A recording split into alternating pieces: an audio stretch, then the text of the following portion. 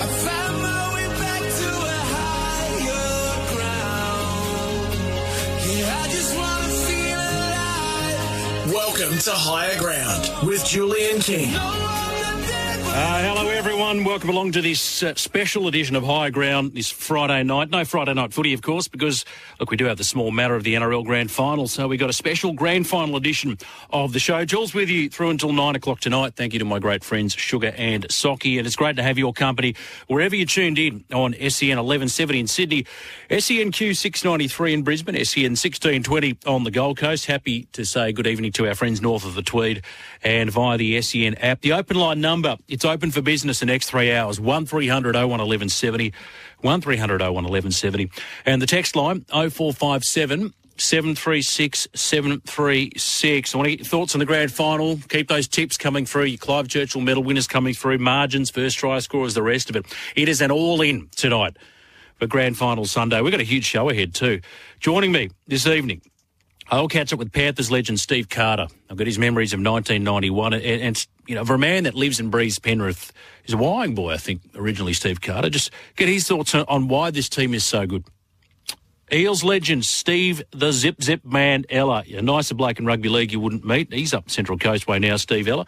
I'll get his thoughts on the Parramatta side and talks about grand final droughts, 36 years and counting. They hope to end that on Sunday. Anthony Seibold, Steve's is going to jump on the blower as well, give us a coaching perspective, an analytical look at the two teams and how both Penrith and Parramatta could win this game on Sunday. And our good friend Mary Kay from Ladies of League will be along as well to examine this NRLW grand final between the Knights and the Eels. Who saw that coming at the start of the second NRLW season?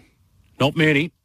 Not many, and it's a good time to be a blue and gold supporter. And in the next hour of the program, this is going to be huge. I don't get enough time generally when I'm on later at night, sort of kicking off at 10, to run a quiz. So tonight from 7, so keep your ears tuned, I will run a special High Ground Grand Final quiz. So don't go anywhere. It's going to be a last man or woman standing. You know what? I've had a look at the prize cupboard. We've got a whole bunch of stuff. Some Makita prize pack. We've got some merchandise, some Ream stuff. We'll chuck something together. We'll wrap it in a bow, and that'll go out to the winner. I'm not going to make it easy for you, though. Not going to make it easy. I did give a little teaser on the run home with Joel and Sock. Who won the 2011 Clive Churchill medal? That will be one of the questions, but it's not the first one. So if you get to the back end of the 10, then you might be a chance. How's everyone feeling, by the way? How's everyone feeling? Only 2 more sleeps. I want to get your tip, as I said, your margin, your first try scorer, Clive Churchill medalist throughout the course of the evening, and just your general thoughts. Who do you want to win and why? Are you on the Panthers bandwagon or are you jumping on the Eels? I've got to say, from the neutral perspective, I think they're leaning more Parramatta. I've nailed my colours to the mast. Regular listeners know I'm a Dragons man, but I live in the region. As I see the great Timmy Manor waltzing around in the studio. Hello to you, Timbo. He's very excited. He's very Timbo. I think his hair's growing back. He looks about 11 years younger. 11 years younger. Now, just running through the team lists for the big game on Sunday. Penrith, Dylan Edwards is the fullback. The wingers, Charlie Staines and Bryant To'o. Isaac Tungo, Stephen Crichton are the centres. Jerome Luai is the 5'8". Nathan Cleary is halfback and co-captain. In the front row, Moses Leota, James Fisher-Harris and Api Coruscant. Tigers bound is the hooker. The second row is Viliami Kiko, Liam Martin, and the lock is Isaiah Yeo. And on the bench, Mitch Kenny. And I have a feeling Appy's going to start. We've seen Mitch start the past few weeks. Mitch Kenny, Scott Sorensen, Spencer Leniu, who's been cleared after that high shot from Tane Mill, and Jamin Salmon. Now for the Parramatta side, the captain, the fullback, Clint Gutherson. On the wing, Micah Sevo and Wonga Blake. Will Penner Senior is in the centres along with Bailey Simonson. Of course, Tom Opacek, sadly for him, has been ruled out of this clash. Dylan Brown, the 5'8", Mitchell Moses, the halfback, and both of them have been in stellar form. The front row, Regan Campbell-Gillard and Junior Polo with the hooker Reid Marnie in what will be his last game for the club. Sean Lane, Isaiah Papali and Ryan Madison. The back row, the interchange, we've got Nathan Brown. Isn't this a nice comeback story too? And a man dropped in the told he had to go elsewhere. It was free to look elsewhere. And this week he had to play down this talk of a rift between him and coach Brad Arthur. But clearly Brad wants a bit more grunt in the engine room because you know that Regan and Junior Barlow play big minutes. So he's in the number 14. His son, Jake Arthur, in the 15. Oregon, Kafusi and Murata Niokore. In the reserves, the 18th man for Penrith, Sean O'Sullivan. The 18th man for the Parramatta side is Bryce Cartwright. That text line number 0457 736 736. Look, isn't it funny? I always say, if there's not a fuse lit, is it really grand final week? If there's not a war of words or talk of unfinished business, is it really grand final week? You know, it's not an origin build-up unless there's some kind of flu or stomach bug that runs through the camp. It's the same goes to the grand final week. Wide world of sports. Penrith 5'8" Jerome Luai has, quote-unquote, lit the fuse with a sledge ahead of Sunday's NRL decider against Parramatta. So they're overwhelming favourites of Panthers. They go into it, I think, $1.35 last I saw with the bookies, to become the first club in history to win all full grades. So the Panthers won SG Ball, Jersey Flegg, New South Wales Cup. And now they are on the cusp, Penrith, of being the first team to complete a clean sweep in rugby league's 113-year history. But such dominance, they're saying, is a change to the dynamics in, we've heard this term a lot this week, rugby league's heartland, that being Sydney's West. And it's always been sort of big brother, little brother, that relationship. And I'll ask Steve Ella about this, how he viewed Penrith, and I'll ask Steve Carter the same question. But now it's like you're seeing that imbalance, if for want of a better word, redressed. So the Panthers are the team to beat. They've stolen that mantle. And then when asked about it, in an article with Michael Chambers, the Sydney Morning Herald, this is what he said, Jerome Luai: "You can call us daddy. You can call us daddy." Them's fighting words. Them's fighting words. We're both Western Sydney, but our team has been together for a long time, played a lot of footy. But he makes, I think, a not unreasonable point. He says, "I think we're homegrown. We represent our people. Western Sydney's our home, and every time we put this jersey on, we represent our home," and on and on he goes. But this is a great stat. Local juniors will make up more than half the Panthers side that'll run out on Sunday. 14 of the 17 made their NRL debut for the club. How's that for attention? In contrast, you've got Parramatta, 6 local juniors in their team. Only 3 have spent their entire career at the club. Brian To'o doubled down on that, talking about how things have changed dynamically, demographically.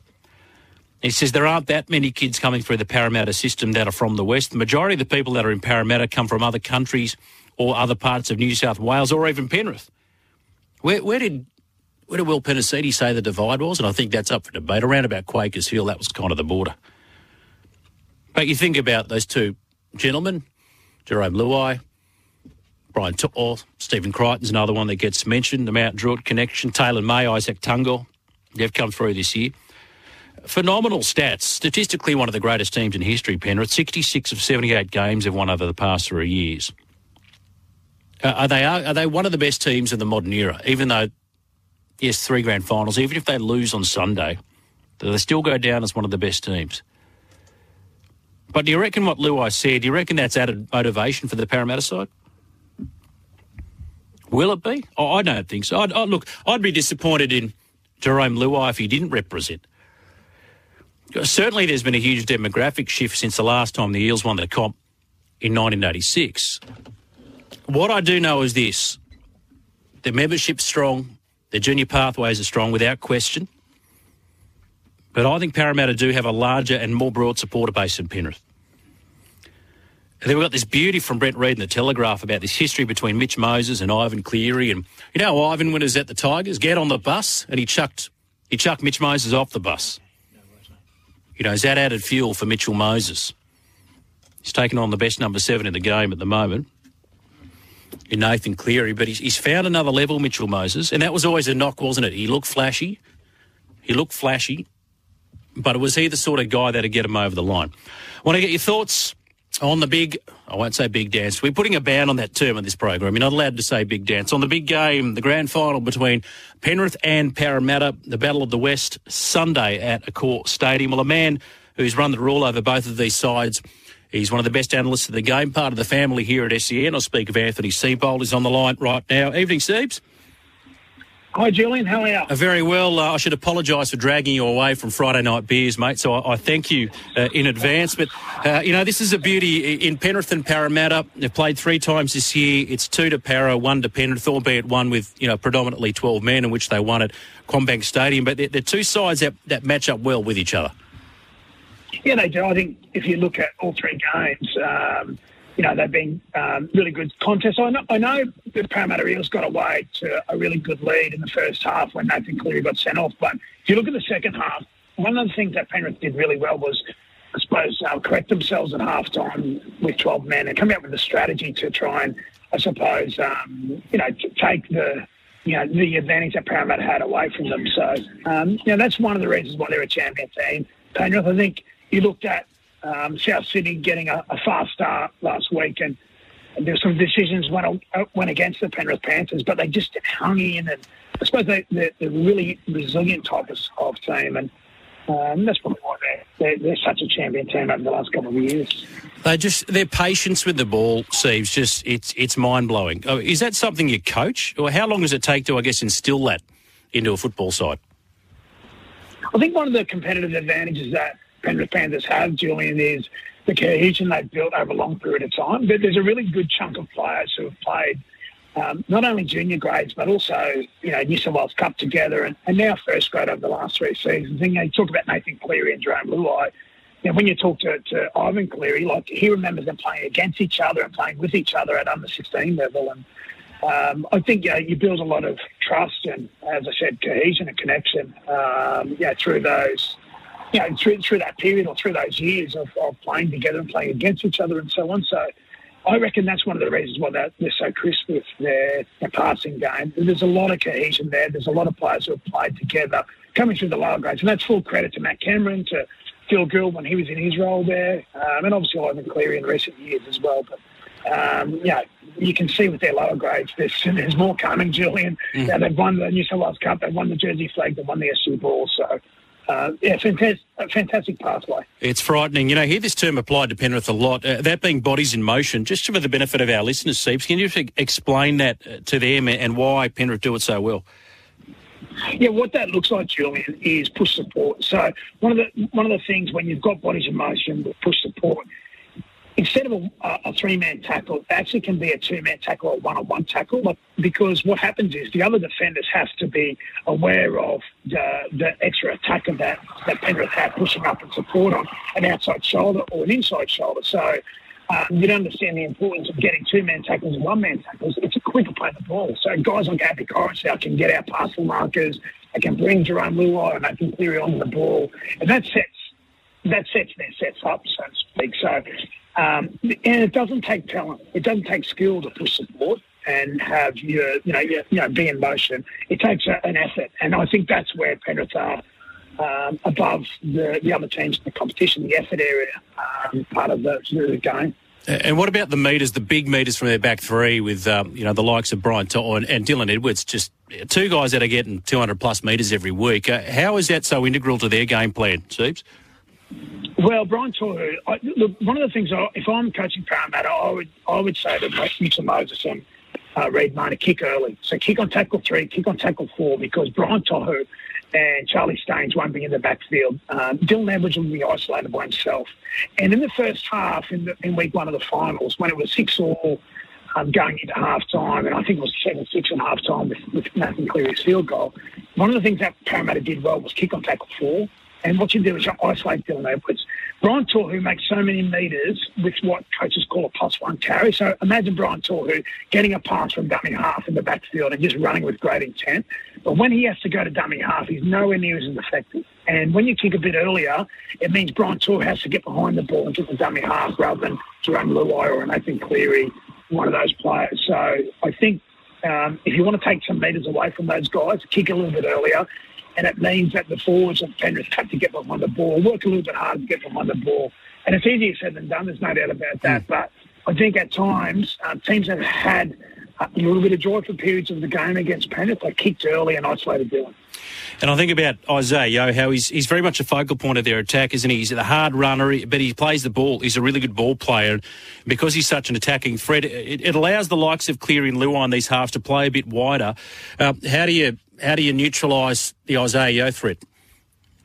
Yeah, so how you neutralise it, because you're 100% right. What it means is Nathan Cleary or Jerome Luai tend to stand one hole wider. So what you've got to do is you've got to put inside pressure from marker. So you've got to make Isaiah Yeo play a little bit earlier than what he wants. And if he plays a little bit earlier than what he wants, it means the edges can stay connected. So it's, again, mate, it's a change of pace from Marker, making Yeo play that little bit earlier. Because why they use the number 13 and Isaiah Yeo as a ball player, it means that Jerome Luai or Nathan Cleary or Dylan Edwards can stand on the short side. And it means two halves or two ball players can go on the long side. So you've really got a couple of different focal points. And that's what Isaiah Yeo brings. That's what Cameron Murray brings to South Sydney. That's what Victor Radley brings to the Roosters. Not every team has that ball playing back, number 13 or back rower. But he's a real weapon because he digs all the way into the line. So if I'm coaching Para, again, you're talking about inside pressure, making him play a little bit earlier. I like the way Parramatta plays football, Siebes. Their wingers stand wide, don't they, and rely on the grunt of their engine room, their forward pack, and that second phase play. And a lot of outside-in plays, they tend to go from sideline to sideline. Yeah, they do. I think one of the things that they do exceptionally well is that the wingers hold their width. So they're right on the chalk. So, Sivo or Wonga Blake, they're right on the chalk. And what it does, it actually, instead of the Penrith Panthers sort of thinking, okay, we can compress our defensive line here, they actually have to pull off the ball a little bit. And what that does is allow Junior Paulo, Regan Campbell-Gillard, Ryan Madison, those types of players actually play through. So it's almost a little bit of a mirage, mate, how they do that. But then if they want to shift the ball, well, then they're holding this talk and they've got opportunities to play with a little bit of width. So for this Parramatta side, if they are to cause the upset, what do they need to get right? Who needs to star? Well, I think they need a fast start. And I think they'll come out of the blocks well. I think, Junior Paulo, Campbell-Gillard, those guys, I think, will come out of the blocks and they'll try and put Penrith off their game. That's the way they need to try and, I suppose, give themselves an opportunity. Who needs to start? I think Mitchell Moses needs to start. I think he's got a great kicking game. He's got a really good running game. I think Dylan Brown, again, the big forwards will create some time and space for Dylan Brown. And when he's most effective is when he takes the line on. But like I said, I think they need to kick a little bit earlier so Dylan Edwards is isolated. I think the other thing is they need to offload the ball. Penrith have got great structured defence. Cameron Sorrell has done a fantastic job over the last couple of years. And I think what they need to do is they need to offload the ball, create some second phase, and then change their angles. That's one way you can, I suppose, put some fatigue in the Penrith Panthers. So create some instability in their defensive line. Do you like the addition of Nathan Brown on the bench? What does that say about Brad Arthur and how he intends to use him? Yeah, I like Nathan Brown as a player. I think he's a very aggressive player on both sides of the ball. I think, they probably see Nathan Brown as a player who can probably upset some of the forwards in the Penrith Panthers. He's really aggressive. He's really abrasive. So, I think that's a really good move. I think, if there's an advantage to have, it might be when Fisher Harris or Moses Leota go and have a break. And I think they see Nathan Brown as someone that can probably upset that middle third and during the middle third of the game or that middle period of the game. Is the weather going to be a factor here, Anthony? Oh, look, the weather reports are that, we won't have rain from 7:30 on Sunday night. But, look, I think if there's an advantage for any team, it's probably Penrith, just because of their defensive line speed. I think when you're trying to play side-to-side footy, line speed sort of, puts pressure. It takes time and space away from the attacking player. So if it does rain, it probably works in the advantage of Penrith because of their line speed and they think Cleary's kicking game. But, from all reports, it'll fine up on Sunday evening. Hopefully we see that. Okay, mate, before we let you go, you probably been asked this, but let's get it off you again. A tip and a Clive Churchill medalist. Yeah, look, I think Penrith will win. I do, and I said it earlier in the week with Matty White on the morning show there. I think Penrith will win by 10, and I think Dylan Edwards will get the Clive Churchill. I think he's been super consistent. He's been outstanding in a team full of stars. He's probably unheralded too, Julian, so... Yeah, I think he'll have a big game on Sunday evening. Hey, I tip Penrith by 10. Great minds think alike. Thank you, mate. I'll let you get back to it. Thanks for taking some time out your Friday night to chat on High Ground. Good on you, Julian. Thanks, mate. Cheers. There he's Anthony Seibold, a lovely fella and very good with his time. But that's fascinating what he said. If you're Parramatta, what you try and do is kick early, isolate Dylan Edwards.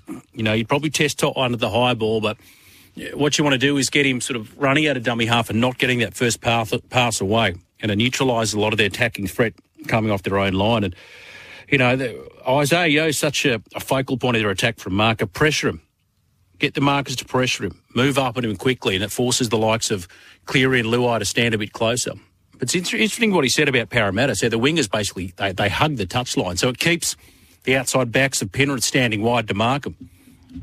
So you can go left, go right, and you can get a bit of inside ball. And, you know, those wide runners like your Sean Lanes and your Papali'is, if they can just sort of get one-on-one and get those offloads going off the back of some quick ball by their front rowers, well, that's the way to disrupt them. They're going to have to come out the blocks early. They're probably the best front-running side in the comp, Parramatta. But Penrith, they just don't panic. They're so patient. And they just do everything right. He said the stuff that doesn't take talent. The stuff that doesn't take talent, all the one-percenters, for want of a better term. And Penrith just do that better than anyone in the comp. 0457 736 736. I want to get your thoughts on the grand final, your tips, by how many, who do you like, who are you going for and why? And what are you doing on grand final Sunday? You got your meal planned? You know, in the Super Bowl, chicken wings are the most popular form of food. It's the most popular item on the menu. And that's the thing when you sit down and you're watching grand final at Origin, you know, you don't want a plate on your lap eating a risotto or a pasta. It's something you can hold in your hand like a Chico roll, although I've never had a Chico roll, but, you know, like a soft taco or a couple of chicken wings. Beautiful. Roast chicken and chips, anything along those lines. Grand final dinners, want to get yours as well. We just mentioned there the weather. The weather for grand final day, top of 18, partly cloudy. Now, high chance of showers. They said morning and afternoon light winds, but as Anthony Seibold has told us there, by 7:30 by kick-off time, they're not expecting any more rain. And further to that too, with a bit of breeze, hopefully it just takes off some of that surface water. And we do get something more resembling dry weather football, because I tell you what, they're both going to turn it on, these teams. 0457 736 736. Just before we get to the first break, I was talking about, you know, subplots and these sorts of little narratives that accompany all the chat in grand final week. And, you know, Jerome Luai, I said, is it a grand final week if you don't light a fuse, or if you don't start a war of words? So Luai says, you know, we're the real team of the West now, because look at all our local juniors. You know, 14 of the 17 actually debuted in the Panthers, not the same for Penrith. We're the real Westies. So that's what he said. And then Mitchell Moses, you know, there's talk about him having a point to prove when Ivan Cleary was in charge of the Tigers. And Moses was told, mate, you can leave. It's fine. We don't want you. And it left a bit of taste in the mouth of the Eels halfback. He was ropeable at the time. And he told the News Corp papers at the end of 2017 he was heartbroken when he sat down at a meeting with Cleary and former Tigers football manager Kelly Egan. So they had an extension offer on the table and they pulled it off. And Parramatta came and said, thank you, we'll have it. But, you know, he's a Tigers man, Mitch Moses. Now there's talk about, you know, the dream halves pairing of Moses and Munster. That'll never happen. But he went on to say, it ripped my heart out what they did. I didn't see a point in staying there if they didn't see a future with me after they pulled my deal. If someone comes into your work and says, look, we don't need you anymore, you're not going to feel welcome. And it was actually Bernie Gurr, the chief executive of Parramatta, who decided to reach out to the Moses camp. You'd have to say now, after a number of years there and into a grand final, his first grand final, Parramatta's first grand final since 2009, well, it was a masterstroke by Bernie Gurr. Because in Mitchell Moses, he saw an abundantly talented footballer, but somebody that could help them hold aloft the trophy once he just sort of ironed out some of the kinks in his game. Very smart player, strong kicking game. Because do you remember back at the time it was Ivan talk about wanting to drag Nathan over the club? Well, 2-1 doesn't go. So is that added motivation for Mitch Moses when he plays Ivan and Nathan on Sunday night? Maybe, maybe not. Do you buy into this whole added motivation stuff? I don't really, I've got to say. You know, do you think the Eels in their grand final week are talking about, this 36-year drought? I guarantee you it is not coming up in conversation. It's only us in the media because we need something to talk about. But honestly, it's as boring as sticking to your processes. As Brandy would say, you don't change what works. It's work for your year and you play for your mates. 0457 736 736, the text line number. We're up and running. A special grand final edition this Friday night on SEN. You're on High Ground. Yeah, I just want to feel alive with you. This is Higher Ground with Julian King. Yeah, welcome to this special edition of High Ground, a special grand final edition of High Ground this Friday night. It's weird, isn't it? No Friday night footy for the first time, really, the entire season. It's funny. It's almost excruciating the build-up to the decider. You know what it's like? It's like you get pay-per-view for a heavyweight title fight. And then you look at the undercard, you watch a couple, and you're itching for it. It's almost unbearable. And you go, it's another undercard. Here we go. Here, another one. It's nothing to do. Nothing to do. So you're stuck with me Friday night, 0457 736 736, the text line number. The open line number, I'm all ears. What are you doing for grand final day? Tell me what your plans are. Where are you watching the game? Are you going to any live sites? I'll run through those details for you shortly. And what's on the grand final menu? What's on the grand final? So these are the important discussions that we have on High Ground. What are you eating? What are you drinking? Are you having a bit of a get-together? You're going to someone's house? You're holding a little shindig of your own? You've got people coming over. And who do you want to win and why? Give me predictions, Clive Churchill medalists and the rest of it. Now, stick around because after 7 o'clock Eastern time, so just to tick over half an hour's time, I'm going to run through our extravaganza, our grand final quiz. We've got a great prize up for grabs. We've rated the prize cover. I've sent Adam out. He's just pulling together. We've got some polos and some T-shirts and some Makita merchandise, some hats, some little keep cups and the rest of it. So we'll chuck a whole bunch of stuff in for you for the winner. It's the last man or woman standing. So grand final quiz. I can tell you one of the questions is this. Who won the 2011 Clive Churchill medal? There's a little teaser. It is not the first question, but we'll do that. We'll have a bit of fun, so don't forget to jump on the blower after 7 o'clock to book your place on the open line, 1300 01 1170. In the next hour, I'm going to catch up with the legend, the Zip Zip man, Steve Ella, part of that great Parramatta dynasty from the 80s. I mean, it's quite incredible. They won 82, 81, 82, 83. They lost 84, and then they won again in 86. So 4 grand finals. 5 grand finals, I should say, in 6 years. Quite incredible. Quite incredible. Wouldn't they love to repeat it? And on that text line, this is from 649. He says, let's not get carried away. If Penrith lose Sunday, that's 1 grand final win out of 3. Look, the fact that you made 3 grand finals is pretty decent, right? So Manly did it in the 90s. They won 1. The Roosters did it in the early noughties. They won 1. Yeah, okay, they won only 1 out of 3. 33%. But I don't think it diminishes any great capacity, the fact that they were great sides, because if you're making 3 grand finals in a row, you're doing something right and you are head and shoulders above just about everybody else in the competition. Win, lose or draw. And it's interesting you mentioned that, 649, because my column today on sen.com.au, the third grand final hoodoo, right? So much has been made of Parramatta's premiership drought, which your blue and gold faithful will hope doesn't extend into a 37th year. So the great Parramatta side of the 80s, 5 grand finals in 6 years. They won 4 times. And the hat-trick from 81, 83. And then Kenny, Bert, a double in 3 consecutive grand finals. I doubt that'll be done again. So from that point on, unfortunately for Parramatta, it's been slim pickings. As you know, they went into the 2001 decider as favourites off the back of, under Brian Smith's reign, one of the most dominant seasons in rugby league history, only to succumb to some Andrew Johns and Ben Kennedy magic. And then in 2009, they rode an unlikely wave of momentum all the way to the big one, where they were eventually stopped by a dominant Melbourne Storm side, who, as you know, were later stripped of the premiership due to salary cap breaches. So now Sunday, Parramatta meet the might of the Panthers into, as we've been discussing, their 3rd consecutive decider, who statistically, Penrith have been one of the best performed teams of all time. But savvy Eels fans, I reckon, would have noticed that the last time a team won their 3rd consecutive grand final was Parramatta, 1983. It was that long ago. So it seems that this 3rd grand final is somewhat of a hoodoo for footy teams. Melbourne Storm, 3rd consecutive grand final, 2018. Dropped it to the Roosters. 2008, another time they made 3 in a row, got pumped by Manly in the Cameron Smith-less grand final. Roosters went down to the Bulldogs in 04. So they beat the Warriors. They dropped 0-3 to Penrith, of course, the famous Sats tackle. Haven't we seen that this week?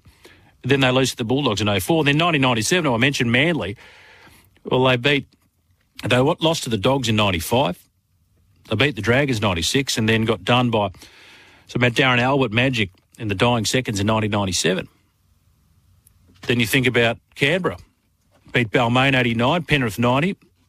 They fell to the Panthers the following year. And then the Bulldogs, 84, 85, 86, beat Parra 84, the Dragons 85, and then the trialist grand final, 1986, they go down to the Eels. So I'm just saying, you're right. Let's not carry it away, 4-6-9. If Penrith lose Sunday, that's 1 grand final win out of 3. Impressive that they get there, but I tell you, Parramatta supporters are going to be hoping that trend continues Sunday night. 0457 736 736. I think it's the 81 grand final up on screen at the moment. I love those yellow jerseys with the stripes down the shoulders. Seen a few of those roaming around Church Street this week. I can tell you that much. Penrith. That's all this station talks about. You've lost my listening ears. I'm switching off. 649. If anything, you know what, should we go to the logger tape 649? I've probably spent more time talking about Parramatta. If you heard my discussion with Anthony Seibold, we talked more about Parramatta's tactics than we did about Penrith.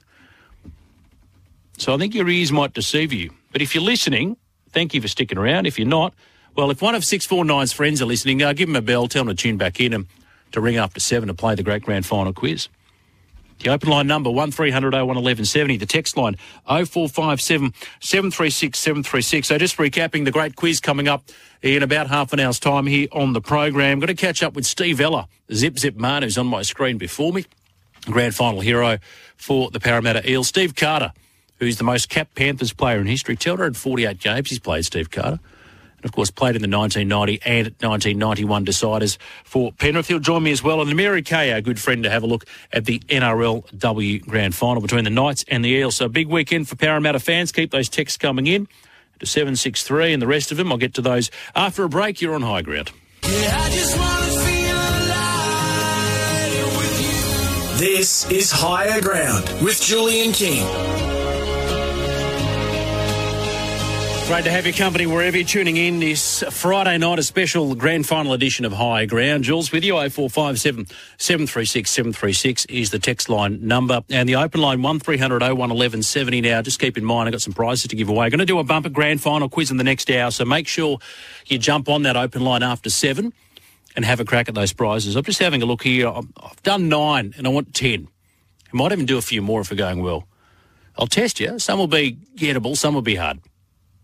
And I did say, I just gave you a slight teaser. One of the questions will be who won the 2011 Clive Churchill medal. So you can just Google that in the break. I can't stop you. So if you are about when that question comes up, you have no excuse for not getting it right. No excuse for not getting it right. There's a Hollywood Hartley, looking young, stumpy. Nice head of hair too, Hollywood. Is that Gus, is it? Gus taking a kick for touch. Beautiful, thick, red mane, Phil Gould. I remember when he was playing at South Sydney, it was Craig Coleman even said, you know, he was just smart. You go to Gus for advice. He was that clever. One of our great coaches. So 1300 01 1170, the quiz in the next hour. And Steve Ella, the great Steve Ella, will be my guest on the program. Now, I want your tips tonight, your tips and your Clive Churchill medalists, so keep those flowing through. And tell us what you're going to eat. What's on the menu for the grand final? Where are you going to be? Where are you watching it? And who are you going for and why? Gazza with gentle effect. Good evening to you. My margin, Penrith by 7. First try, Steve Crichton. Clive Churchill, Nathan Cleary.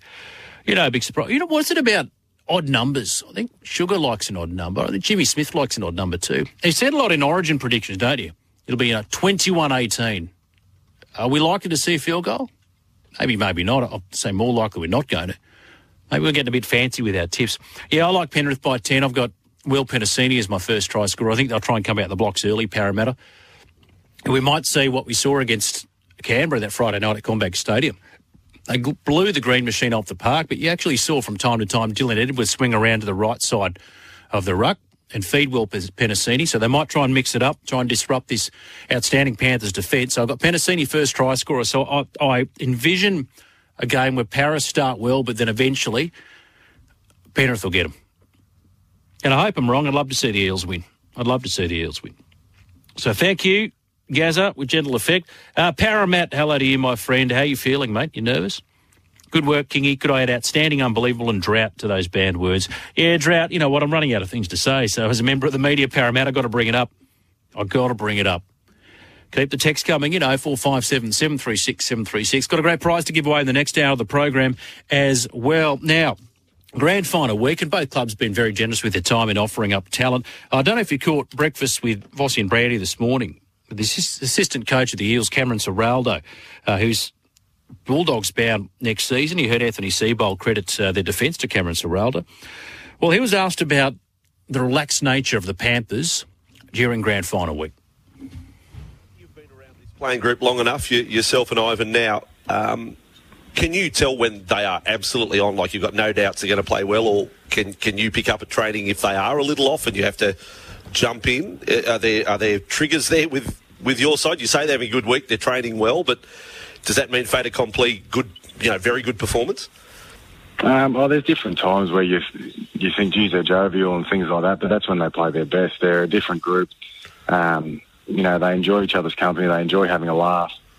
There's such a good energy around these guys, and sometimes you think they're enjoying themselves too much, and that's when they play their best. So there's been a good energy around them this week. Their training is just a little bit more intense and a little bit more fast moving. So that's been pretty cool to watch. But these guys, they're really good at when it's time to flick the switch and go into a warm up or the 2-minute bell goes for the game. They're really good at turning it on and just getting themselves into the zone. So that's been it's been pretty amazing for me to watch over the last few years, and they're all totally different, and that's been really good that they've been able to be themselves.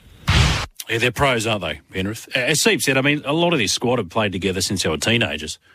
So you don't need to do too much different. He said you ramp up the intensity a bit, but, even if they're relaxed, sometimes when they have been relaxed during training, they come out and play their best football. Every time, if there's a big win or big loss, it's this whole correlation-causation argument. Was it because they trained well, or was it because they were relaxed during the week?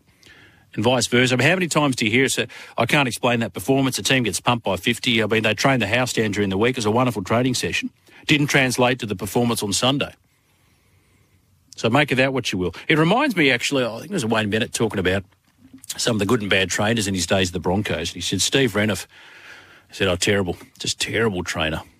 Looked lazy, looked slow, wasn't getting into it. And he just said, hey, listen, coach, don't worry, I'll be right for the weekend. I'll be right. You know what? He was right too. So the key is for the coaches knowing which need to be drilled, knowing which can run around in a more leisurely fashion, because you know that they'll be right on that Sunday. 0457 736 736. What are you doing for the grand final? Who you got? Why are you going for Penrith? Why are you going for Parramatta?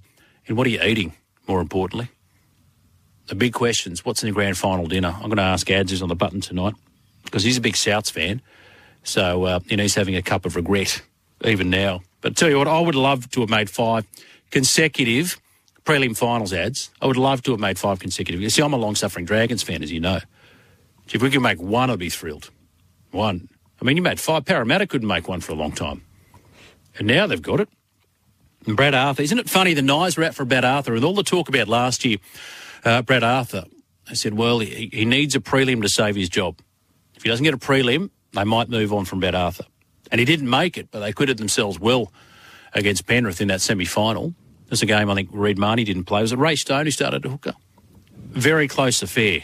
And they thought, you know what, okay, we've done enough, we've seen enough out of that performance, despite the fact we lost the eventual premiers, to retain him. And it's proved a masterstroke. The players like him.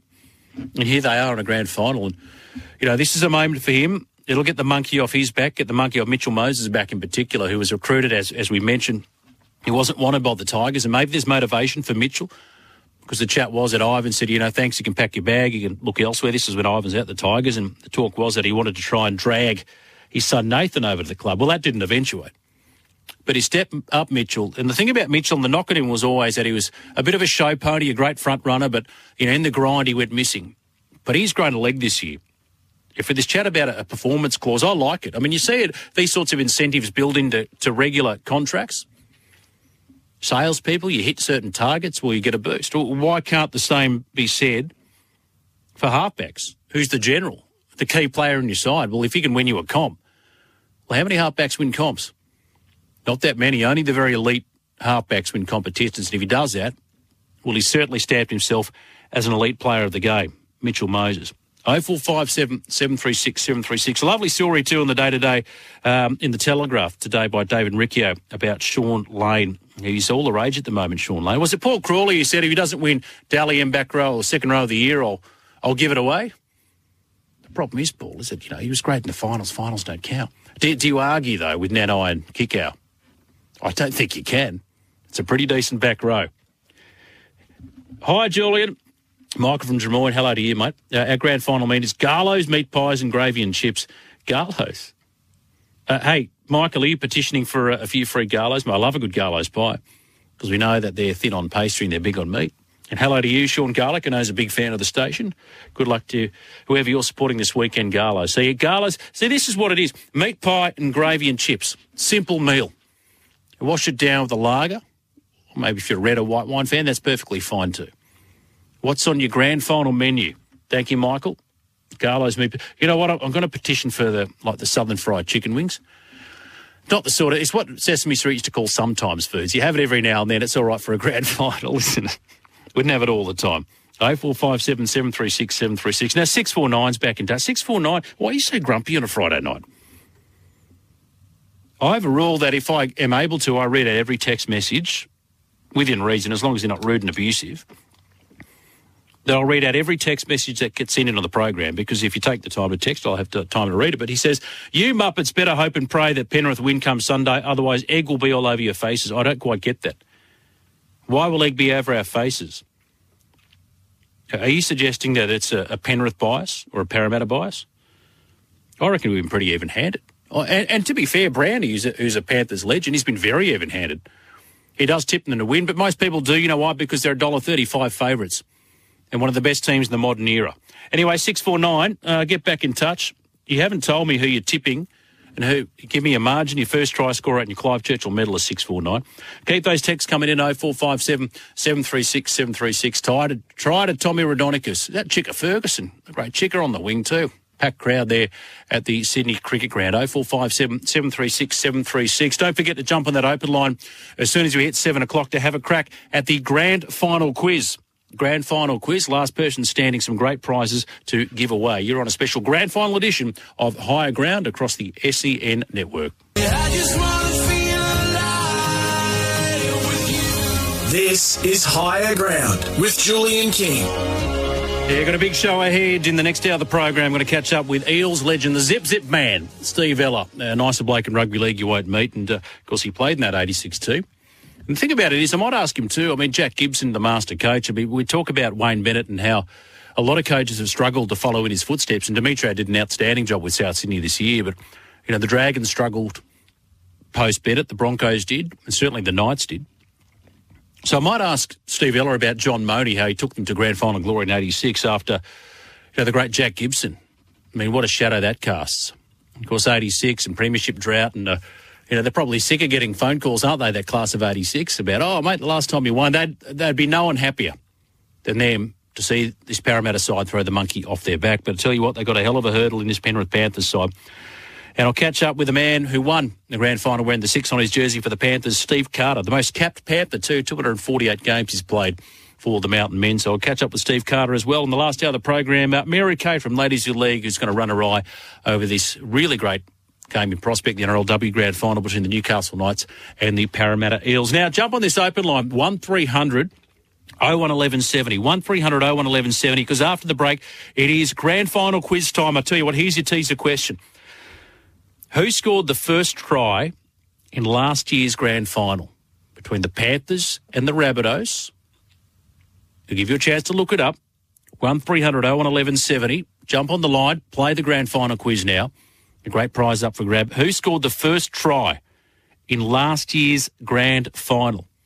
If you know the answer to that, 1300 01 1170 to get in queue for the grand final quiz. Great prizes up for grabs. We'll put together a merch pack for you here on Higher Ground. 1300 01 1170 to play the quiz. Who scored the first try in last year's grand final? Keep those texts coming in as well. 0457 736 736. Who you got? Who you going for? Where are you watching it? And what's on the menu? Give me a Clive Churchill middle tips as well. 1 hour down, 2 hours to go. Great to have your company this Friday night at SEN 1170 Sydney, SENQ 693 in Brisbane, SEN 1620 on the Gold Coast and across the globe via the SEN app. You're with Julian King on Higher Ground. The quiz comes up next.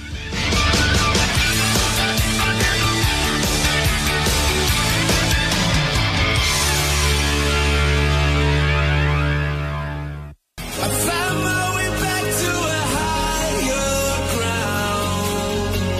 Yeah, I just wanna feel alive. Welcome to Higher Ground with Julian King. Anyway, you know what we might have to do? We'll bust out at some point in the remainder of the show a bit of Tina Turner, and we'll get some anthems playing for you as well. The Parramatta and the anthem and the Penrith song as well, just to show that there's no bias here on the show. So best of luck to both teams. Welcome back, second hour of the program, the special edition, Friday night edition of High Ground with Julian King. 0457 736 736. That is the text line number. And the open line number, it's starting to fill up. If you want to have a crack at this quiz, call me now, 1300 01 11 70. 1300 01 11 70. It is a grand final quiz and your chance to have a crack at a prize pack. Now, I did give out a teaser question just prior to the break. Who scored the first try in last year's grand final? Who scored the first try in last year's grand final? So I got 10. And I'll tell you what, if you can run the gauntlet, you're doing very, very well. I've got 10 questions. For those who get it wrong, just hold the line. I might circle back to you. 1300 01 11 70. Still got a couple of lines available to have a crack at Jules's grand final quiz here on Higher Ground this evening. 0457 736 736 the text. And that open line number, 1300 01 11 70. Shortly, I'll catch up with the great Zip Zip man, Steve Vella. Very much looking forward to hearing his thoughts as to how he thinks his blue and gold are going to go against Penrith. I'll ask him too about the relationship between Parramatta and Penrith back in the 80s, whether it's different to how it's perceived now in this so-called Battle of the West. And he played with some great names, didn't he? I think Sterling, Kenny, Price, Cronin, hell of a football team, the Guru. I mean, how would that side stack up against this Penrith side today? I know the games are very different, but on paper, gee, they'd match up well. Hello, Matt. Yep. Yeah, beauty. Speaking. Hello, mate. How you going? Yeah, good, mate. Yourself? Yeah, good. How's your Friday night, mate? What's going on? Not too bad, mate. Just having a couple of beers, prepping up for work tomorrow, you know what I mean? Yeah, good. I'm just counting down, mate. 2 more hours and I have a not quite. It's weird without Friday night footy, I tell you. It's very weird. And, I know, I'm missing it. hey, who do you like? Who do you like on Sunday? Look, mate, I'd love for Parra to win. I'm a Bulldogs fan, but I think Penrith should just take it. If Parra play 150%, Yep. no mistakes, no penalties, they'll get her. They need a lot to go right, don't they, Parramatta? Exactly. All right. Well, I got Yeah, you, man. for sure. Give us your Clive Churchill medalist. Look, I think it's Dylan Edwards, mate. Getting a lot of love, Dylan Edwards, unsung hero. Well, they say unsung hero, certainly not in Panthers territory. It's funny, I was out there on Tuesday and, you ask anybody, you think about this great lineup of fullbacks we have in the game at the moment, with Tedesco and Pappenhausen and Ponga and Latrell and Trebojevic, and they wouldn't swap Dylan Edwards for any of those. And that's the regard in which they hold him. Great player. All right, mate, first cab off the rank. He's unique as hell. And a decent fella too. Tell me, Matt, who scored the first try in last year's grand final? I couldn't tell you, mate. Oh. I tried to Google it before. I couldn't get it. Google. All right, listen, hold the line there, Matt. We might circle back to Yeah, you. mate. Yeah, Hang on for there. sure. Hang Yeah. on there. 1300 01 11 70. Matt, I said, mate, no excuse. I've teased that question about 5 times. Who scored the first try in last year's grand final? If you want to crack at the quiz and a chance at a great prize, 1300 01 11 70. The grand final quiz is Friday night on Higher Ground. Let's go to, I think we've got Clint now. G'day, Clint. Good evening, Julian. How are you? Really well, mate. How's your night going? Yeah, pretty good, mate. Yeah, just having a few quiet ones. Oh, isn't that funny? That seems to be the theme every time. Oh, I just had a couple of quiet ones. Can you stop it, mate? I'm here on the water, and I just had a banana. Oh, you're kicking back. Yeah, no, happy to help, mate. Who do you like Sunday? Panthers all the way. Are you a Panthers man, Clint? At least 20. By 20, okay. Who's your Clive Churchill medal winner? I think Cleary. Yeah, I know it's boring to say. I've got him as my Clive Churchill. No brainer. Yeah. I know it's straightforward. Yeah. Yeah, but, generally goes to those sorts of players, doesn't it? All right, mate. I think you might know the answer to this one. Who scored the first try in last year's grand final? I think it was Matty Burton. It was Matty Burton. Good man. All right, question number 2. How many grand finals, Clint, did Parramatta win in the 1980s? So running through the replays at the moment on Fox Footy. 4. Yes! 4. 1981, 1982, 1983. They got dusted by the Dogs in 84. They didn't play in 85. And then they won again in 86. It's interesting because the last time a team won the third grand final they played in was Parramatta in 83. So no one's done it since. So if you're an Eels fan, you hope that trend continues on Sunday night as they play their third Penrith. All right, just on that, I think you'll know this. Tell me, which Eels scored 2 tries in 3 consecutive grand finals from 81 to 83? Was it Brett Kenny? It was Bert. Yes, Brett Kenny. You know what? I don't think that'll be repeated. Well, Steve Crichton's now going. He scored in 2020 and 2021, so he's hoping to score in 3 consecutive grand finals. But, I mean, Kenny did too. And the funny thing is about it, too, Clint, looking at those replays, he had speed to burn, Bert. I don't think we appreciated how fast he was. Freak. Yeah, freak, a real freak. It was really sad. I remember, I don't know if you ever watched the footy show, but they had him on as a guest, would have been in the 90s, and they actually sort of had to solicit for work. You know, if anyone's got work going, contact us here. And I thought, what a sad decline for one of the great players of our game, that he sort of, couldn't find his feet or wasn't looked after for whatever reason post-football. But he's a great player, Bert. 2 tries, 3 consecutive grand finals against Newtown, Manly, and then Manly again. All right, question 4. This is a bit trickier.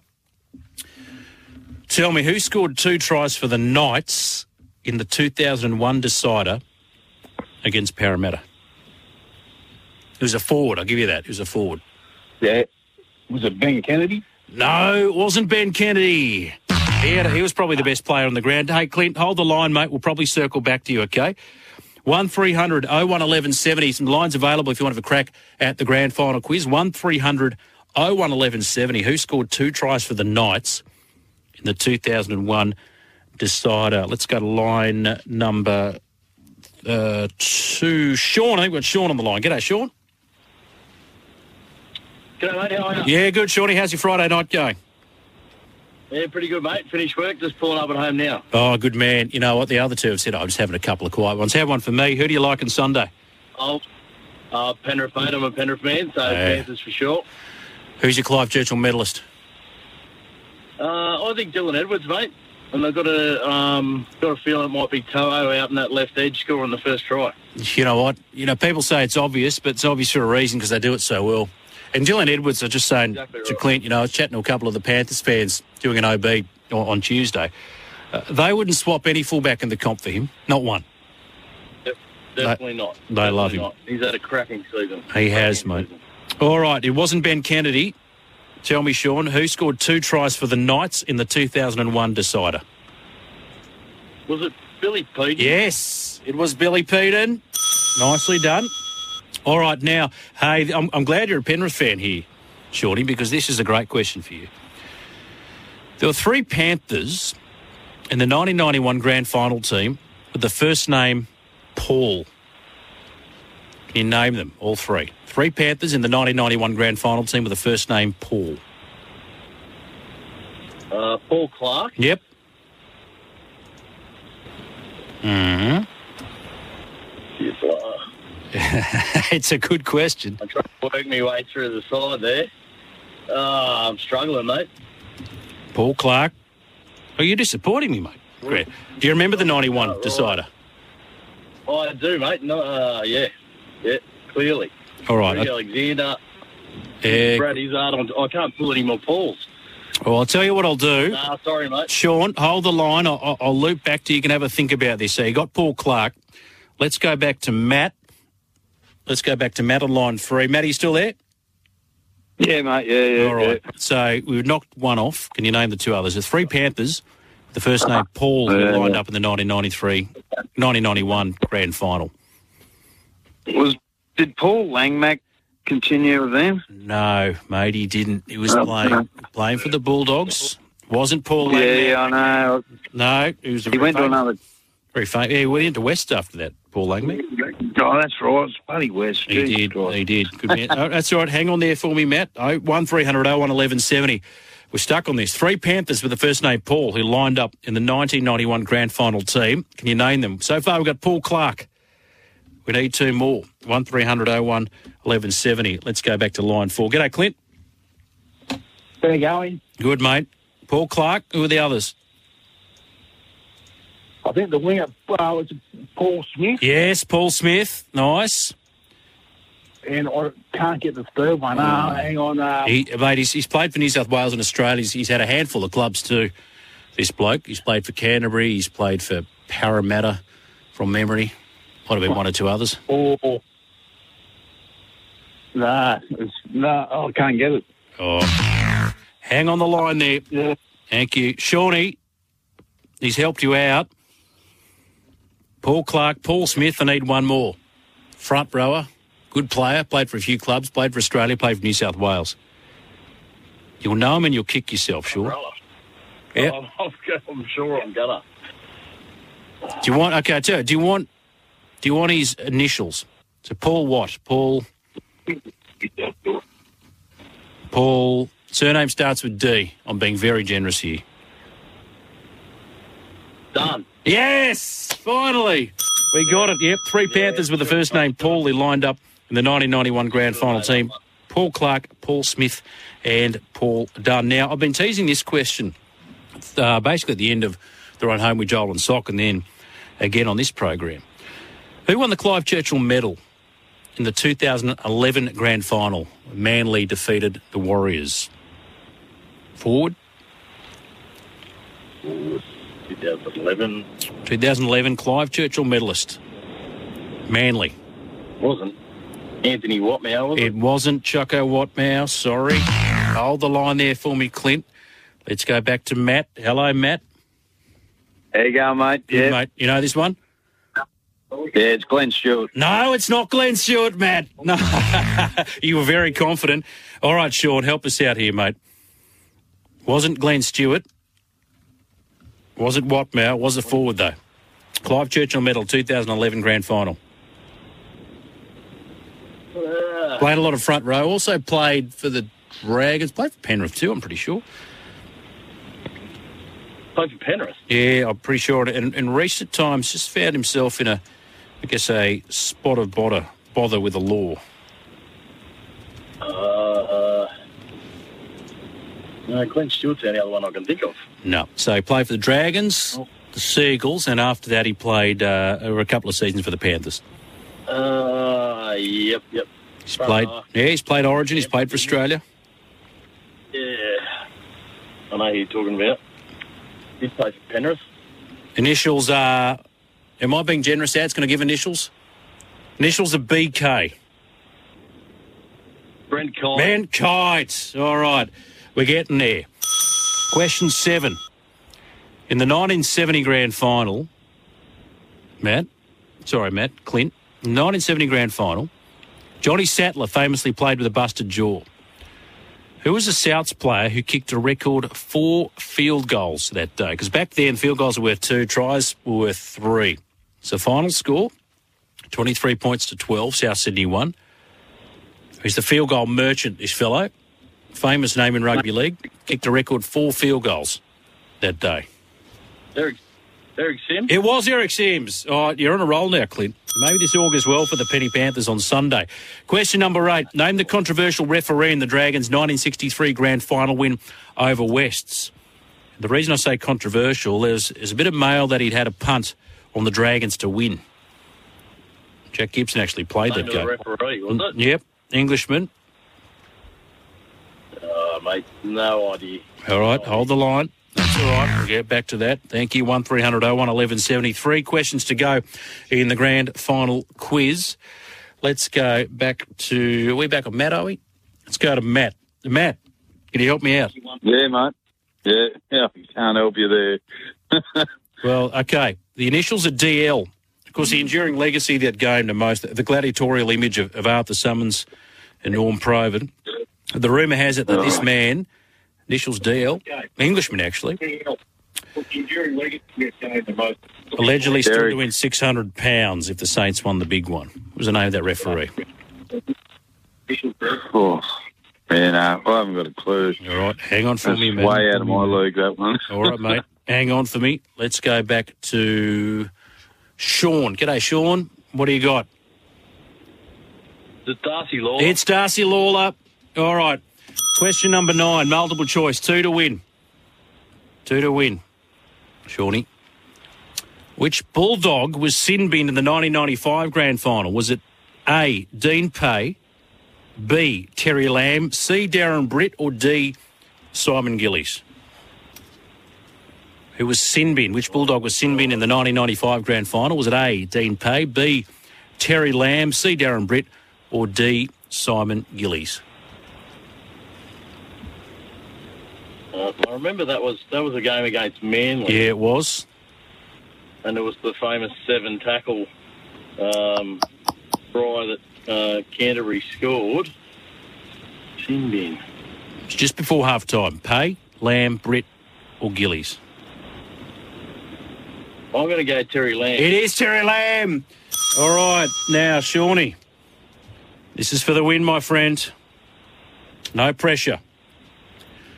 Which two teams competed in the first ever drawn grand final in 1977? Which two teams competed? St George's won. George and Cronulla. Oh, no, Sean, it's not Cronulla. I tell you what, look, we might get back to you. We may not. We may not. You've done all the heavy lifting, Sean. We are back to Clint. Mate, yep. St George and who played in the first ever drawn grand final 1977? No idea. I'll have a punt, though. 77. St George and... who did he say? Cronulla. It's not Cronulla. Have a punt, Clint. Balmain? No, it's not Balmain. Oh, we are so close. We can smell it. We can smell it. We're back at Matty. Mate, this is for the win. Yeah, mate. St George and who competed in the first ever drawn grand final, 77. Is it Parramatta? It's Parramatta. Here we go. Congratulations, my friend. Hey, listen, you are the winner. I got one right. You got one right. That's a matter, mate. You got the right one right. That's the main thing. As I say, it doesn't matter who's a better team. It's whoever's ahead on the scoreboard. Hey, good on you, Matt. Well done, mate. We'll put together a prize pack and we'll get ads to grab your details and we'll pop that in the mail for you, mate. Well done. Legend of a show, mate. I only just found this radio station. I started work, got a company car probably a week and a half ago. And this station was on the radio. And I'm like, God damn it, this is my radio station for life. Well, you stick with us, Matt. Thank you so much, mate. Congratulations. You are the winner of the grand final quiz on the special grand final edition of Higher Ground. That open line number 1300 011170. Commiserations to Sean and to Clint, but good luck to your Panthers, Clint, on Sunday. Keep the text coming in as well, 0457 736 736. Who are you tipping? Who do you like? Clive Churchill medalist and what's on the menu? What are you doing for grand final day? Now, we're going to take a break, and on the other side of this, I'm going to catch up with the great Zip man, Steve Vella, on High Ground. Yeah, I just want to feel alive with you. This is Higher Ground with Julian King.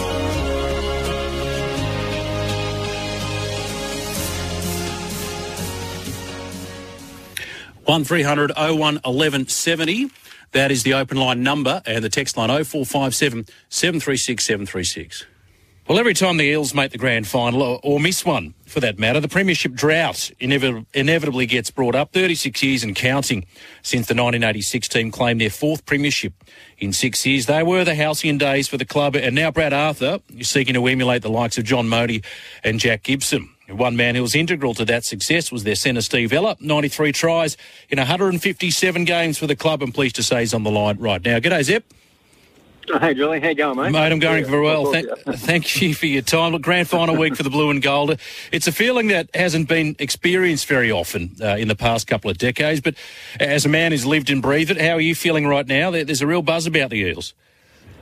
Oh, there's a good buzz about the Eels. There's a good buzz about the supporters. I know they're nervous. I know they're excited. But, yeah, I'm okay. It doesn't worry me too much. I'm been through it a few times before and probably more excited that we're good chance to win the game. So that's mainly for the supporters and for the club itself. Well, they match up well. You've beaten the Panthers twice this year. But, look, you can't escape that talk, can you, the premiership drought? I'm not sure Brad Arthur's talking too much about it. But what are your memories of that golden period?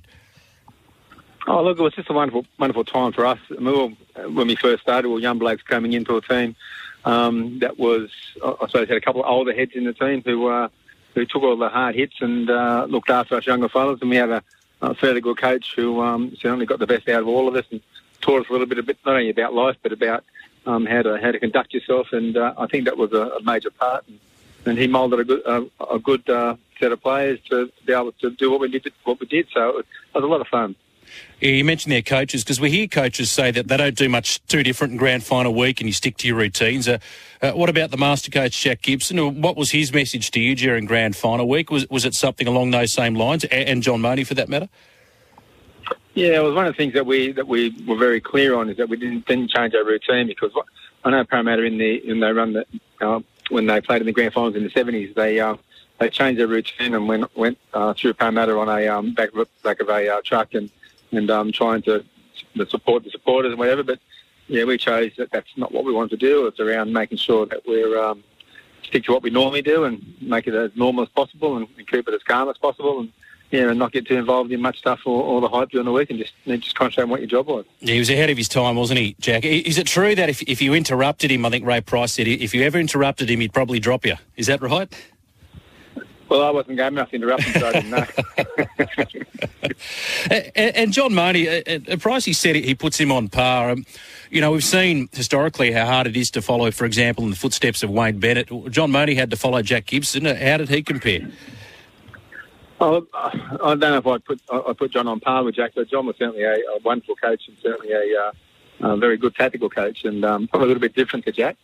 But he certainly took on a lot of Jack's traits and certainly tried to mould the players that Jack had already put in place and bring a couple of others in. So, yeah, he was a terrific coach, and I think his ability to get us across in '86 was telling. And beating Bulldogs 6-4 in that grand final in '86 certainly was, I suppose, the hallmark to the coaching we got from John that year. You keep hearing this word dynasty. This Penrith side are building one of their own. Do you see commonalities between them and your side of the '80s? Yeah, in some aspects, they've got a good young side. They've got a terrific halfback. I know we had a terrific halfback. They've got a good fullback who's a terrific worker. We have one of them. They've got a terrific lock. We have one of them. So, yeah, they're very similar in a lot of ways. But I think Parramatta have got their match in those areas as well. So we'll certainly see on Sunday how that plays out. Interesting, Ray Price said, talking about that time, that everyone was so close. You all looked after each other and you do anything to help your mate. Is that the fundamental key to success? Well, I think we have a good mateship, and we still have that today because we still have our year reunions up the Gold Coast and get together and enjoy each other's company, and that's something that we're very proud of, and it certainly helped us in our time of when the game got tough. And you certainly dig in for each other and support each other, and I certainly see these guys on Sunday doing the same for each other. So hopefully if they're close towards the end of the game, they'll get across the line. Just on that closeness, this is that article in the Telegraph this week, Steve, that surprised many about Paul Taylor, who spent a bit of time living on the streets, and he said he kept it quiet. Were you aware of that? Yeah, we sort of knew that. We tried to help him out in a lot of ways, and we certainly done our best to do what we can. But Taylor was very private. He was he certainly tried to keep a lot of things away from us, and he was certainly embarrassed about what was going on. And we reached out on the opportunity we had, and we certainly tried as best we could. But like Paul being Tazza, he certainly wanted to do things his way, and didn't want any help at the time, and was probably embarrassed more than anything else. And but he's got through that, and now we catch up with him on a regular basis, and it's a lot of fun when we do because he's certainly a fun character to be around. It's great to see. You mentioned there Peter Sterling, and the thing about it is, and it's plagued Parramatta number 7s, hasn't it? Every time a new halfback sort of comes to the club post Sterling, they always get compared to him. You know, Sterlo, such a wonderful player, casts an enormous shadow. Thoughts on Mitch Moses, Steve? Is he the man to guide them to break the drought? Well, the first thing is it's really hard to compare anybody to Sterlo because I think he was one of the best players that we've had. So what he did for us was enormous, and Mitchell Moses isn't a third of Sterling, but he's certainly his own player. And one thing Sterling didn't have was pace, and Mitchell's got plenty of that. So they're different type of halfbacks, but they're both in a role where they've got to lead their team around the park, and he's certainly been doing that for Parramatta in the last season. So we've certainly got a lot of high hopes for him leading us around the park on Sunday. Well, looking at this side, not one player made the Dally M team of the year. Some thought it was a bit surprising, but Coach Brad Arthur, has been under enormous pressure from the media for, I guess, in years gone by, failing to take that extra step, and here they are. What has impressed you about how this team's gone about things this year? Well, I think they've just gone about their business instead of trying to impress other people. They've just done the job inside that they need to do. They've done the job the coaches wanted them. I know during the year when they've lost games, people have been disheartened by it. But you don't win competitions in July and August. You've got to be there at the back end, and Parramatta was certainly there at the back end. And I suppose one good thing about the coach is he didn't buy into all the hype around his performance or the team's performance. He just looked at his job and concentrated on his job, and look where it's got him. So it's worked for him this year, and hopefully we get them across the line on Sunday. You had a number of great rivalries, obviously with the Bulldogs, with the Sea Eagles as well. What about Penrith? We hear this term, the Battle of the West. Were they viewed at the time, Steve, as little brother at all? Oh, I never looked at him as little brother. I always looked at him as a tough team to play against because they were, I suppose, their neighbours. It was always tough games. We always struggled against Penrith, especially at Penrith. But the respect we have for them is enormous. I know the current team has a massive respect for the current Penrith team as well. So look, they're a wonderful team. They're led by a terrific halfback. They've got some good players all across the park, so you can't discount their ability. It's just we just need to be on our game to be able to beat them. Well, the demographics of the area have changed in the last 3 decades or so since you laced up the boot. We're not going to see CommBank Stadium burnt down, are we, if the Eels get over the line? Well, that will be an interesting sight. They burn stadium down this year. Look, there could be a chance. Oh, the celebration. I'm from the area. It's just wonderful to see, though. Just, everything was decked out in blue and gold, and, I haven't seen it for a while, but it's a broad supporter base, and I think the NRL would be very, very happy if Parramatta were to get back in the winner's circle. Was there a standout grand final for you out of the ones you won? Oh, probably. 81's always really nice. It was the first one for Parramatta. But the one I suppose stands out in my head is 82, because any time you beat Manly is a good day. Yep. And did it again, didn't my you? Wife's my wife's a Manly supporter, so it caused problems. Oh, you just look up the guide, see when the replay's on. Oh, look at that, Dale. The game happens to be on again. I think it's on as we speak. Very funny. Well, my son-in-law and his kids looked at watching the Manly Parramatta 83 grand final, and they showed the tackle where Graham Eady put me through the grandstand, so I could be playing that. So a lot of enjoyment around that. He's a big unit, isn't he, Wombat? How are things with you now, mate? You spent a couple of decades, I know, working as a drug and alcohol counsellor. You were heading up Aboriginal Health, I think, at Gosford Hospital last time we spoke. How are things travelling with you, Steve? Oh, look, yeah, work's good. Certainly enjoy the work that I do, working with our local Aboriginal community, and certainly have a lot of good people in our community to be able to do some good work. And, yeah, it's just really enjoyable to go to work every day and do the work that we do and help people. All right, let's get a tip off you before we let you go. And a Clive Churchill medalist. Parramatta by how many? Oh, look, I think if we're close at the end, we'll get them by a couple of points, I reckon. So I think we've got to be in the contest the whole game, and we'll get them at the end. And Clive Churchill, I'll be looking at... Sean Lane's been terrific all year. I'd like to see Sean Lane get it. All right, so Parra by 2, Sean Lane. A lot of Eels fans would be very happy with that result. Steve, very generous with your time. Thank you so much, mate. Hope all's well, and go the Eels on Sunday. Thanks, Julian. Take care. You too. There he is, the great Steve Ella. Yeah, I just want to feel alive with you. This is Higher Ground with Julian King. I hope you're enjoying this special grand final edition of Higher Ground. 0457 736 736. I just kept playing this hat-trick of wins by the Eels from 81 to 83. They just got them on loop at the moment on Fox League. Of course, it's been Newtown 81 and then back-to-back with the Eagles in 82, 83. Great to catch up with the Zip Zip man. We'll podcast that very shortly here on the station. Just go to the website and as well you find that in all good podcast platforms. But Steve Ella, he's playing in this game. And what about that? His wife's a Manly fan. I said, yeah, just every time they play, just flick it on. Yep, beat them again, Dale. 2 years in a row. Any day you beat Manly's a good day. Happy Friday. Looking forward to the Battle of the West. I hope the referee keeps an eye on the Penrith Blockers. If they do, Panthers by 4. If the refs don't police the Blockers, Panthers by 20, says LB. Either way, you got a Penrith win. Matt is back on the line. Hello to you, Matt. How you going, mate? Good, mate. Yeah, look, I apologise. I tried to be a bit too cute, and I forgot to change the 11 back to 08, which is when Brent Kite won it. But to Sean and to Clint, the other callers that didn't get on air, my apologies. I'll put my hand up for that one. No, that's fine, mate. My mate was a Manly supporter, so I remembered it well. So, yeah, the poor bloke, he's a Manly supporter. I feel for him. Yeah, so you said Glenn Stewart, didn't you? Good, mate. Yeah. So there you go. So it was meant to be, Matt. It was meant to be. Yeah, it was. I got 2 out of 10, mate. You're a beauty. Like I said, you got the right ones, though, bud. Yeah, mate. So who do you reckon is going to win?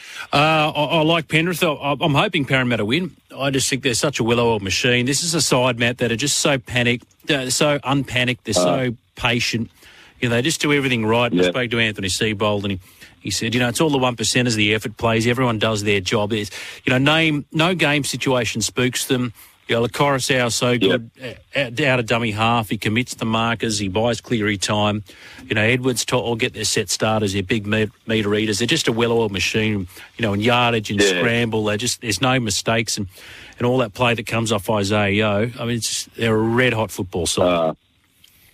Yeah, too right, mate. I when I was watching against the Bunnies last week, Bunnies took off 12-0. They had a bit of pressure on them, and it still didn't look like the pressure was on them that much. It was just, the Bunnies scored 2 tries.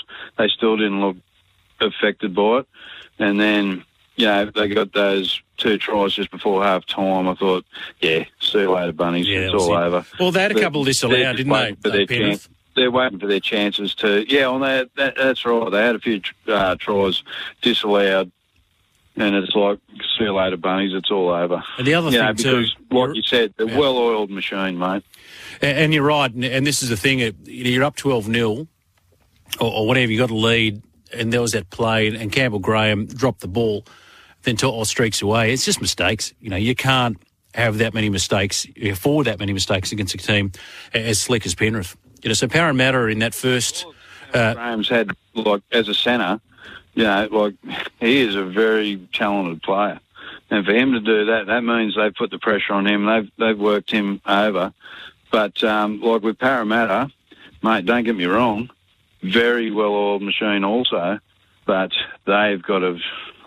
they can't leak any oil in this game on Sunday. Well, they got to sprint out of the blocks, don't they? And the other thing too, that game out against the Cowboys. I mean, they completed at 57% in the first half, and they somehow found themselves ahead on the scoreboard going into the break. If they're completing at 57%, turning the ball over on the halfway line or their own 40-metre line against Penrith, they'll get owned. Oh yeah, no. That's the thing about it is Penrith are just. They're pretty much like the Storm, mate. They're professional, they're well-oiled, they're ready to rock and roll. Yeah, and that transition so well. They make a mistake, they usually make up for it. They're an 80-minute side. They'll make a mistake, they lose. They're an 80-minute side. They're patient, make a mistake. Now, they're willing to get into the arm wrestle. They'll if it takes them 80 minutes to win a game, they'll do it. They don't necessarily have to play off the park, but they back themselves. And then you got this Nathan Cleary kicking game, the best in the comp. Expect Wonga Blake. I'm surprised that the Cowboys didn't kick more to Wonga Blake's wing, to be honest. He spilt one. It's like they almost didn't go back there. Having said that, I don't know if you saw the stats in the telly this week, Matt, about Wonga Blake, the second worst record under the high ball, but the worst is Brian To'o. So Yeah, exactly. I've always wondered why they don't go to Toho as much and more pressure on him. Don't get me wrong, he's a pressure player. He pulls it off, but give him a few more tests. I'm actually worried about Staines this week. Yeah, I think they're going to attack him big time and just leave Brian To'o out of it. And the Ferrari. Well, Anthony Seibold said in the first hour you might test him with the high ball, but if he's Parramatta, he's kicking early to try and isolate Edwards. Yeah, I'd be going for Staines straight up. I'd be just into him. Yeah. And To'o, he's a pressure player. Give him a few little jiggles. You might. I don't think he's the sort of player that'll let it go. So I'd be into Stainesy. I'd be just niggling down that corner all day. Keep it away from Dylan Edwards and Brian To'o, and just get into that corner. Yeah, it's easier said than done, though, Matt. Like the Panthers did. Like the Panthers did with Wonga Blake. You know what I'm saying? Yeah. It's easier said than done, though, isn't it, Matt? Exactly. That's all. Well, you know what it's like, Matt. It's like they're facing Shane Warne. They go, it's one thing knowing what he's going to do, so this might pitch and turn, but it's another thing still got to actually play the bloody thing. Exactly right. I would have just charged a pitch at warning. I would never have stayed in my crease. Just straight up and just either half pitch block or either he gets me. Yeah, he can make you look like a fool. Yeah. It's going to be a beauty. Good on you, Matt, and we'll get those prizes out to you. Thank you, mate. Thank you very much, mate. Enjoy the show. Take it easy. Pleasure. 1300 01 1170. That is the open line number. We had Harry on the phone before he's dropped off. Harry, feel free to give me a call back, mate.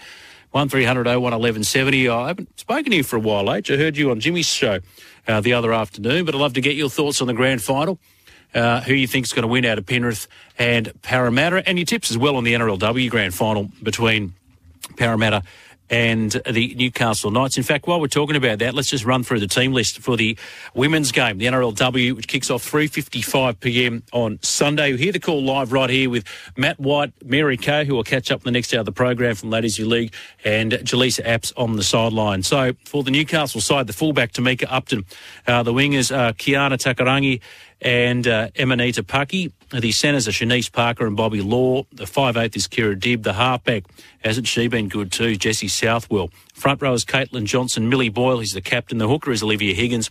Romy Tietzel is the second row, along with Yasmin Clydesdale. And Kayla Romania is the lock. And on the bench, you've got Emma Manzelman, Taylor Predabon, Simone Carpani, and Mackenzie Wheel. And for the Parramatta side, Gail Broughton, the fullback. The wingers, Zali Faye and Cassie Tohi Hiku.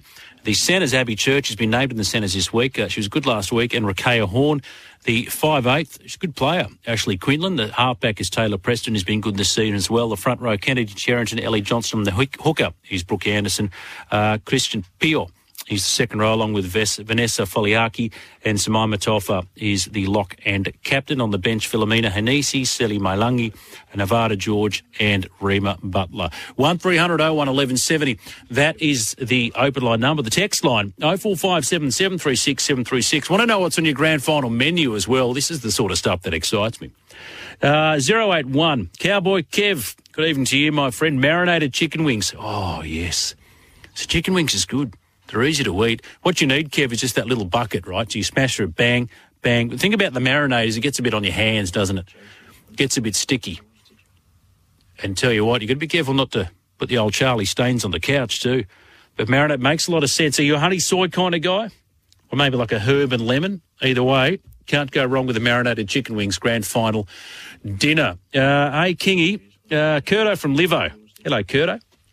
You got Panthers by 20. Dylan Edwards, Clive Churchill, he's been a very popular pick, Dylan Edwards. And smoked eel on the meal, oh, poop para can wait another 36 years. I love the parochialism that comes out grand final weekend. Love it. Keep it coming. Long may it continue. Thank you, Curto. Keep those texts coming in. And Angus is out at Jimbo Dolby for a music festival. What sort of music's rocking there, Angus? Thank you for tuning in tonight. Avid Panthers fan, grand final will be shown here on a big screen, Penrith by 2. That'll be good. I wonder what the good folk at Dolby and who they'll be supporting. You got Edwards or Cleary for Clive Churchill medal. Edwards' effort is often overlooked. Well, you know, people say that. They're talking about him. Dylan Edwards has been unsung hero and the rest of it. But, you know, certainly Penrith fans don't think he's an unsung hero. Highly rated. Even Mal came out this week. You know, he's down the pecking order because we just got this wonderful array of class fullbacks at the moment. But he's in the conversation, Dylan Edwards. Yeah, I just want to feel alive with you. This is Higher Ground with Julian King. Yeah, this Friday night is finding you well. Great to have your company. This special grand final edition of Higher Ground. A lot of texts coming through tonight. Keep them coming in on 0457 736 736. Want to know what you're doing? Who's your tip? Who do you like for Clive Churchill medal? Where will you be watching it? And what's on the grand final menu? The open line number 1300 01 1170. Of course, your best place to hear all the action on the wireless is right here on the SEN network. Tune into the SEN League. So the call for the men's grand final, Joel came, Timmy Manor, he'll be a nervous wreck, Timmy, and Brett Kamali. And then you got the NRLW grand final with Matt White heading up the call with Jaleesa Apps and sideline. And Mary Kay, Mary Constantopoulos from Ladies Who League will be my guest on the next hour of the program to run the eye over this game between her beloved Parramatta and Newcastle. Nice to see a couple of new grand finalists as well in the NRLW. And for Panthers fans, for the sake of balance, look, don't worry. The great Scarter, the most capped player in Penrith Rugby League history, Steve Carter, is on the road at the moment, celebrating a belated 50th birthday with him and his lovely wife, Carla. They're out and about, but he took some time to chat with us. So we'll catch up with Steve Carter in the final hour of the program. 2 hours down, 1 hour to go. Looking forward to it. Only 2 more sleeps with the NRL Grand Final for 2022. We've got the Panthers and the Eels Sunday night at Accor Stadium. Stick around.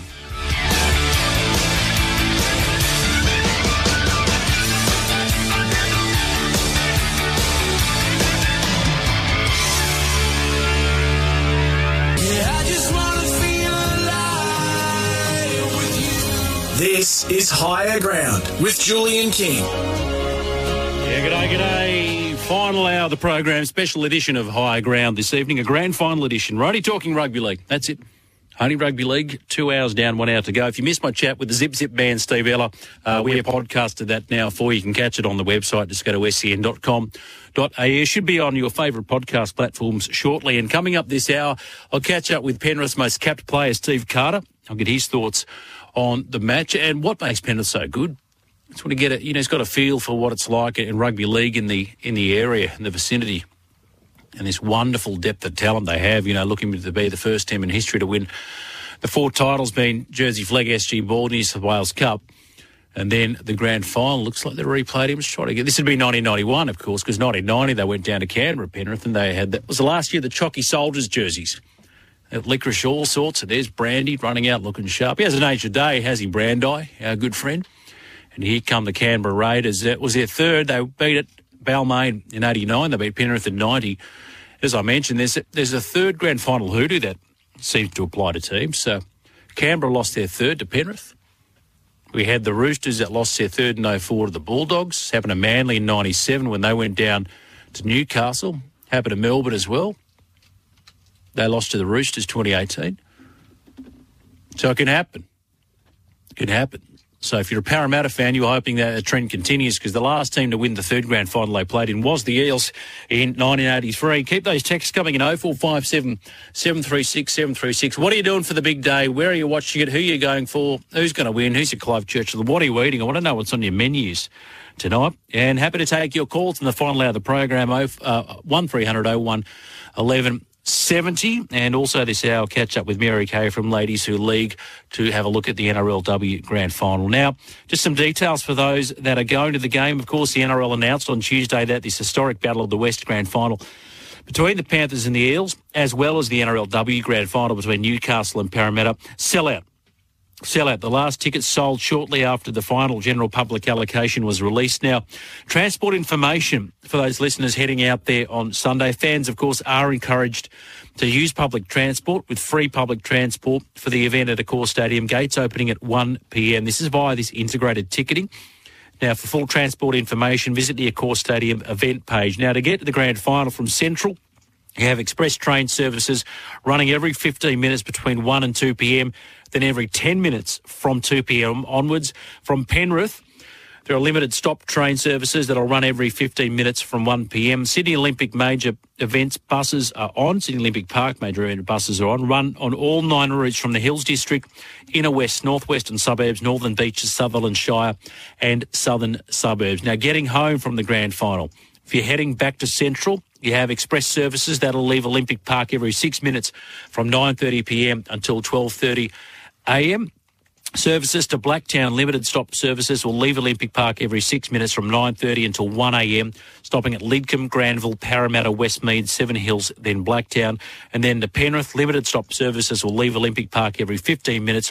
Sydney Olympic Park major event buses will run on all 9 routes to the Hills District, Inner West, Northwestern Suburbs, Northern Beaches, Sutherland Shire and Southern Suburbs. So they're pretty good. You know, this is one of the few times where City Transport tends to get it right.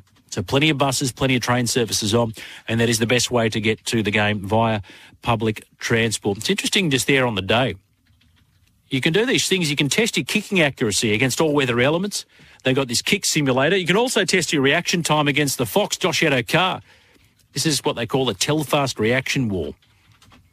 And there'll be samples from the Chemist Warehouse Wellness van. So if you're there, check out what is happening in the area. And on top of that, this is thanks to Telstra. Fans have the chance to get a photo with both the NRLW and NRL Premiership trophies in the trophy zone. And fans can compare themselves to the NRL players with a photo moment. And at halftime of the NRLW Grand Final, make sure you're in your seat for the chance to win a Pinot Cruise. They might go, Double G, 27... Adam, hey, I'm the winner. Now, fan live sites. This is important for those that cannot get to the game that are in Sydney, because the match now sold out. Parramatta and Penrith are hosting live sites for members and fans who missed out on tickets to Grand Final Day. The Parramatta Eels live site, CommBank Stadium, Eastern Grandstand. CommBank Stadium, Eastern Grandstand, the live site if you want to watch it on the big screen amongst the throng of Parramatta faithful. Gates open from 3:30 p.m. Sunday. Now, this is a ticketed event. Members will receive information on how to access tickets available via Ticket Tech, the Panthers live site. Watch the grand final. That's in the backyard of the Panthers League Club. Doors open from 1 p.m, and you need to get tickets as well. Just go to the Panthers website. And for the NRLW, if you're a fan of the Newcastle Knights, next NEX 309 King Street, Newcastle West, 3 till 11:30 p.m. The NRLW team, by the way, will return approximately about 10 p.m, so stick around to see them. And of course, as I said, on radio, this is your place to be. SEN, you hear the call live across the entire network. Joel Kane, Tim Manor and Brett Camorley with the call of the men's grand final between Parramatta and Penrith. And then the women's, the NRLW, you'll hear Matt White, Mary Kay, who I'll speak to shortly, and Jaleesa Apps. 1300 01 11 70. Jace is on the line, waiting patiently. Good evening, mate.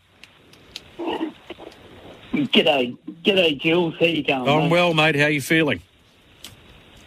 Yeah, I'm okay. I'm going well, and thanks for all of that information about the NRL Grand Final. I'm luckily going out there for the game. So that's good what on I'll you. be doing. Good on you. Hey, did you get? Are you there with someone, or did you just one of those stragglers that got that random single seat, Jace? Well, as a Warriors fan, Yes. you know that well. You know pretty much halfway through the year that your team's not going to be there. But I'm actually going. I'm actually going with my son. So my son's 21. Yeah. It's become a family tradition. So I basically get tickets every year, and it's just something that we always do. You know, it's one of those things. And I know you're a massive sports fan too, Jules. You know, I remember everything from every one of those grand finals. They're the best day of the year for us league fans. Yeah, it's great, isn't it? It's like better than Christmas Day. Yeah. And you've got to, you know, to see all of those magic moments that happen on that day. You forget a lot of things that happen during the years with certain matches, but you never forget what happens in the grand final. So that's the main reason why I make sure that we go. And, you know, yeah, I love it. Good on it. So it's a grand final tradition. How many have you been to with your son, Jace? Since 2010, I haven't missed one. So we you went saw my Dragons, did 2007. you? I wasn't there. I did, Oh, you yeah. bastard. Yes, Lucky we did. It was, you know, there was that bit of rain, wasn't it? Yeah, that there was. second half. Yep. That because the Roosters were looking all right at halftime, but you know, a lot of people don't remember that, do they? No. They actually were okay at they were leading. Well, I'll tell you something. They tell the story. They got in half time, and Wayne Bennett didn't give any big speech. He just said, "Do you want to win this? Because you're not playing like St George Illawarra." And that's pretty much all he said, Wayne. They came out in the second half and blew them off the park. Yeah. How good times. Yeah. No, that's right. And yeah, so that's probably the main thing. I really love it. We're going out for the NRLW as well. I'm Yeah, that'll actually be quite great. looking forward to that That'll match. be great. It'll be really great. I mean, most people have Newcastle picked, but you know what? They said that about the Roosters last week, and Parramatta got them. Parramatta, they only went down by, I think, a couple against Newcastle in the regular season. So this is not the mismatch that many are perceiving. Hey, who does your son go for, Jason? Is he a Warriors man as well? Oh, yeah, they say brainwashing is frowned upon, but, you know, I got in very early and It's a he rite had of passage. very little choice, unfortunately. Can I tell you? I'm going to tell you, because I got my son into the Dragons, right? He's 7. But as you know, we've spoken before, I live in North Parramatta. And my wife says, no, I think I'm going to go for the Eels. And guess what? My 3-year-old daughter now, apparently she's an Eels fan. So my wife has conferred that fan status upon her. I think I'm fighting a losing battle. So when she's old enough, I'll let her pick her own team. But as it stands, I think my wife and my daughter are Para fans and me and my son are Dragons fans. Oh, well, yes. I know you're a local, and that's one of the fun things, isn't it? Seeing all of the blue and gold popping up everywhere. It's such a wonderful place to be at the moment here, and probably Penrith as well. It is. You know, the funny thing is, because it's the first time I've really lived in a suburb that's hosted a football team. And I've never had that experience when they make a grand final. Just see how all the shops and all the businesses are adorning themselves with the blue and gold colours, and you see jerseys and caps and posters. It was a really lively community-like atmosphere. You don't get it very often. I was out at Peter Wynn Score just walking past the other week. Huge queues. And do you remember Stan Jerd, who played for Parramatta in a couple of years and for Norths as well? Stan Jerd was checking bags out the front, so I had a bit of a chat with Stan. He said the place was just buzzing, absolutely buzzing. Yeah, no, I did see him actually. Yeah, I actually work in Macquarie Street. So do you? Yeah, I go. Yeah, I do. So I, live in North Para and work in Parramatta. So yeah, I got to. You're right. It's such a. It really gets all the blood pumping, because it's great to see all the fans out and about and everyone looking forward to it. So tell me this, Jace. Who's going to win?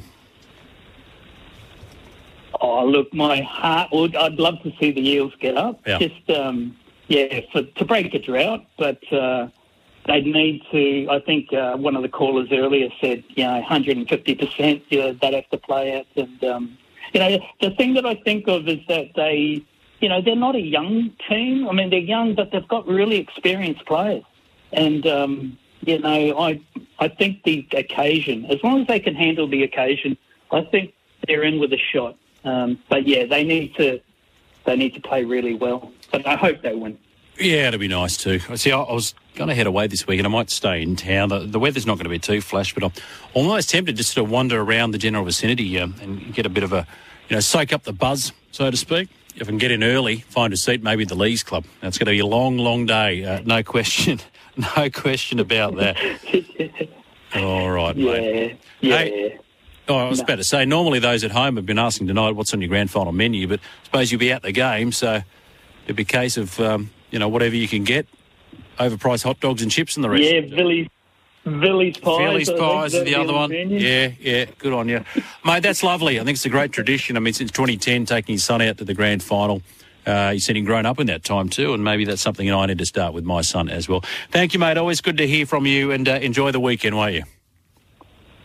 Cheers, Kingy. You have a great night, mate. And you. Thanks for calling. 1300 01 11 70. I mentioned a bit earlier, there's a lovely story by David Riccio about Sean Lane in the Telegraph today. So Sean Lane's emotional grand final promise to best mate Kurt Drysdale. So it's his best mate. He's very emotional about this, Sean Lane. Now, Kurt Drysdale, a promising hooker, his life changed forever, a tackle that went tragically wrong, and he said, look, the next time I visit him, I'm going with a premiership ring. How good would that be? Kurt can have selfies with the ring. That's the plan. I look back at how much Kurt loved football, how much he would kill to be in the position that I'm in. It's been a constant motivator for me. I love his family. I love him to death. I'll do whatever I can to help them out at any time that I can. So Drysdale's mother, Sonia, basically she was crying down the line to the Telegraph. She handed the phone to her son. And Drysdale said, it's pretty special. Pretty special to have a mate that I know will be by my side for the rest of my life. So it's a really uplifting story. Really uplifting story. So the outstanding back row, he's playing against Penrith for himself, of course, and playing for his schoolyard best mate, Drysdale, whose life will never be the same following a catastrophic spinal injury while playing league in 2015 for Cabramatta. He's a really talented hooker, had the ability to make first grade. And now he's facing the rest of his life in a wheelchair as a quadriplegic with the aid of a respirator to help him breathe. But the fact that he can speak so positively, and you hear that in his voice, despite those ongoing challenges, is inspiring stuff. And then for Sean Lane, the timing of his best mate's life-changing tackle is laid with all sorts of emotions. And they sketch it out here. I mean, imagine this, all right? Imagine this. 1 week after you learn that your best friend since primary school has fractured his C5 vertebrae while playing Ron Massey Cup, you're told you're making your NRL debut.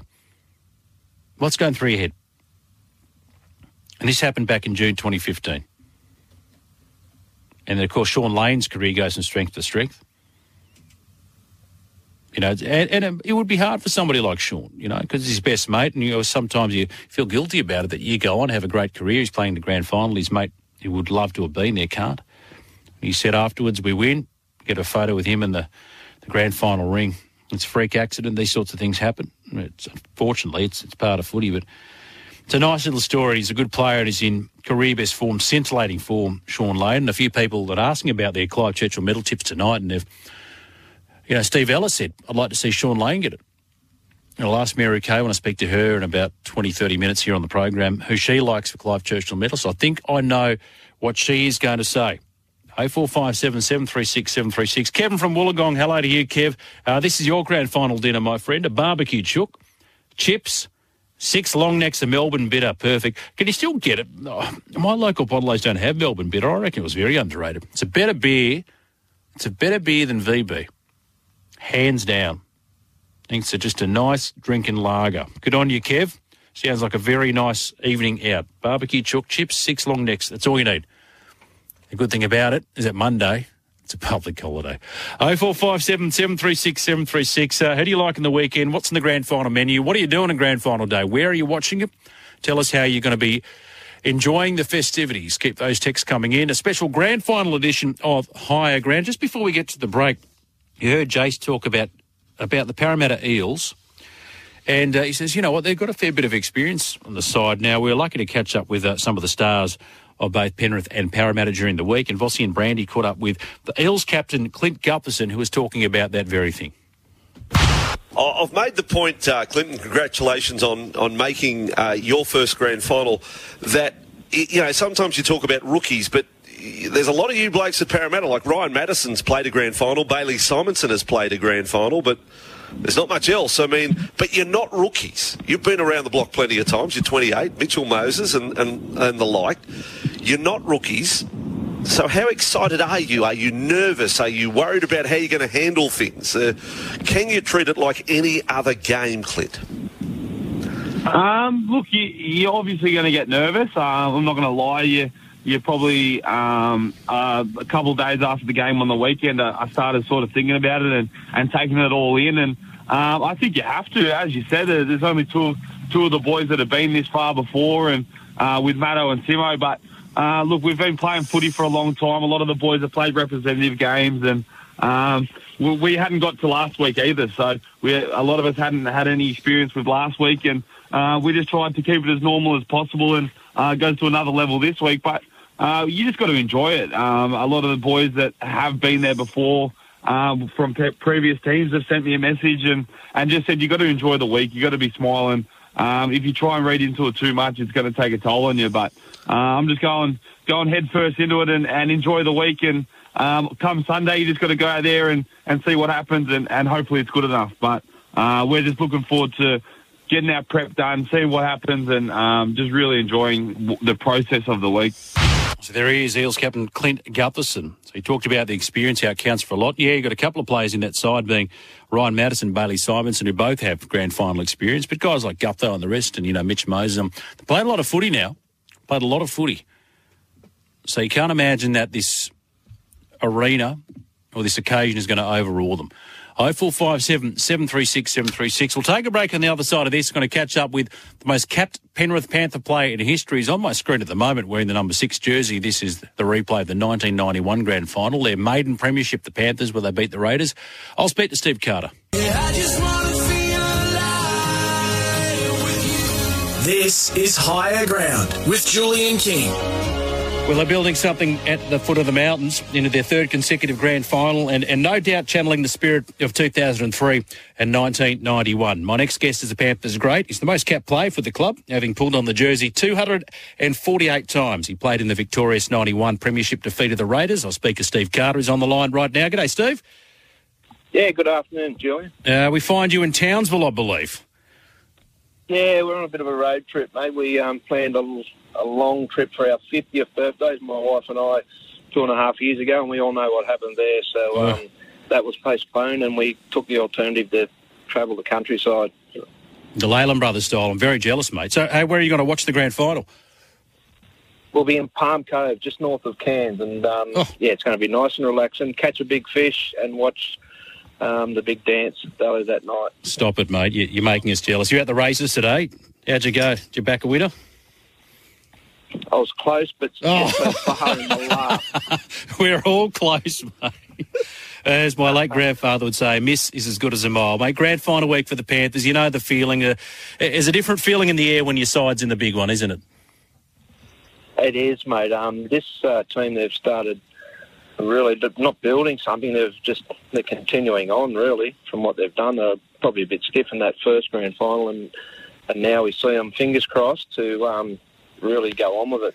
They're a decent football team, aren't they? Third consecutive grand final for this squad. You know how hard it is to make one, let alone two, and they're in their third. What is it? Can you pinpoint it, something about this team that makes them so good, that just makes them so dominant?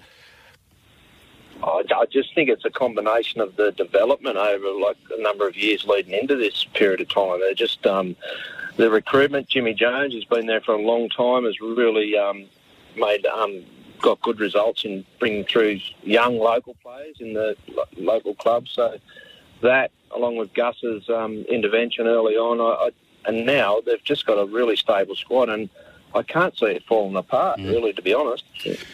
Well, obviously their value goes up, so they're sort of casually going to have to let a few more go when their values rise. I know Kickout's going next year and Appy as well. But, Jerome Luai talked about how this squad is a real homegrown squad, Steve. 14 of the 17 are local juniors. And now, knowing the area, knowing the club like you do, what is it that they get right? Well, I guess when it comes to funneling local talent into first grade and that perhaps other clubs don't. Because you look at them, I mean, the depth is phenomenal. 4 titles are going for. They've wrapped up Flegg, they've wrapped up Ball, the New South Wales Cup, and now they're trying to get that 4th on Sunday night. Oh, so just a credit to the development and the whole front office, mate. It's quite unbelievable how strong they are, and as I say, it looks like it's going to continue into the future. It's back in our day, there were some players who left the area and went on and played with other clubs and went through the net. But now there's not a real good player that you see bob up in another club. It's quite phenomenal, the development, and they've just got it together. How would the 91 side stack up against them, you reckon? Oh, we'd probably put 20 on them, probably at least, I'd say. But no, it's a different era, and you just can't compare the different eras. That this side, as I say, the only way you can compare eras is how they deal with their opposition, and this mob of group of people are dealing with the opposition's pretty full. So we probably would be behind them in that department. But you can't compare. You mentioned their opposition. Parramatta have beaten you lot twice this year. Of course, you got the Chocolates the last outing, but they match up pretty well, don't they? What are the dangers for the blue and gold? Mate, I've got a son-in-law who's a mad Parramatta fan, and I've got one of my best mates who's a mad Parramatta fan. So, and I despise them, to be honest, personally. So, those 2 victories, they got Penrith at good times, to be honest. Everything lined up okay, and I think it's a little bit of a myth that people are getting on the bandwagon, but if Penrith played to their ability, Parramatta are not a chance in hell. Wow, it's a bold statement. Is there much made of a rivalry back in your day about this battle of the West that we hear about?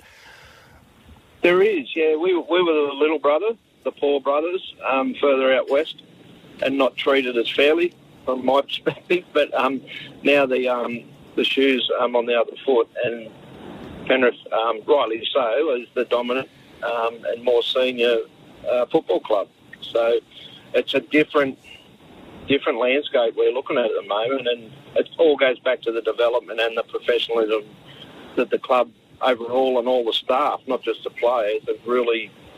I went out earlier this year and just talking and relating with the different people within the club. They're just so professional and focused. It's pretty impressive.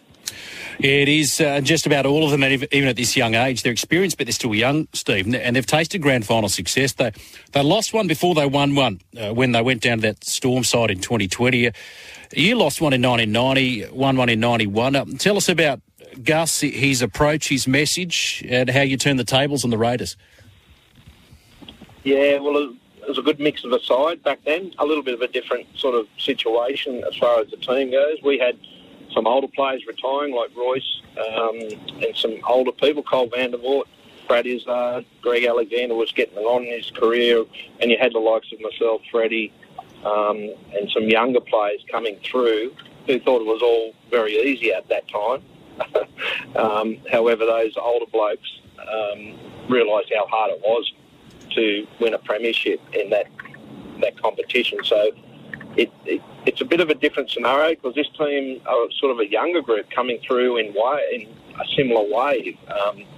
And but back then, looking back as a young fella, it wasn't easy, and that was played in 90, 91, and then never really got close to another grand final. So after 8 years of after grand final success, I realised how hard it was to actually achieve those sort of results. Very hard. Now, was it true that prior to the grand final breakfast 1990, the boys maybe had a couple more than they should have, and Gus was particularly unimpressed, suggested you may have dropped the grand final and then flogged you at training this afternoon? Confirm or deny? There's a fair bit of truth in that. There was, as I say, some young, exuberant people who very rarely got put up in expensive motels. So when you get that opportunity as young people like Freddie from the West and myself and Paul Smith, you really make the most of it. And the likes of Chris Mortimer and Royce were in bed earlier, but we got probably a bit carried away, and there's a fair bit of regret there. But it is what it is. We can't change it. But yeah, Gus dealt with it, but we come up short that year, and that may have been part of it. Let's get a tip from you before we let you go, Steve. Panthers by how much, and who's going to be the Clive Churchill medalist? Yeah, I just think Penrith by 14 plus, and I really think Nathan Cleary. They're all talking about what they're going to do to him and shut him down and all this bullshit. It won't be happening. He's got too good of a pack in front of him for that to happen. So Cleary for the Clive Churchill medal. So Cleary, Clive Churchill, comprehensive win to the Panthers. Thank you, mate. Thank you kindly for giving up some of your time on your road trip to Townsville. Enjoy the game Sunday. Not a problem. Take care. Bye. There he is, the great Panthers legend, Steve Carter. It shows on every face.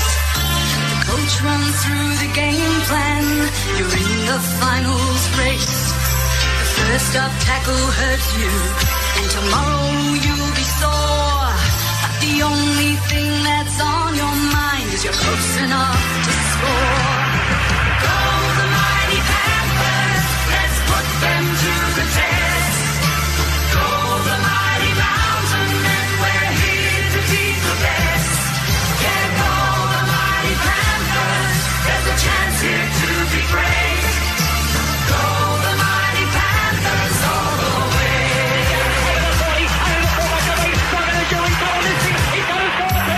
Here's a dedication.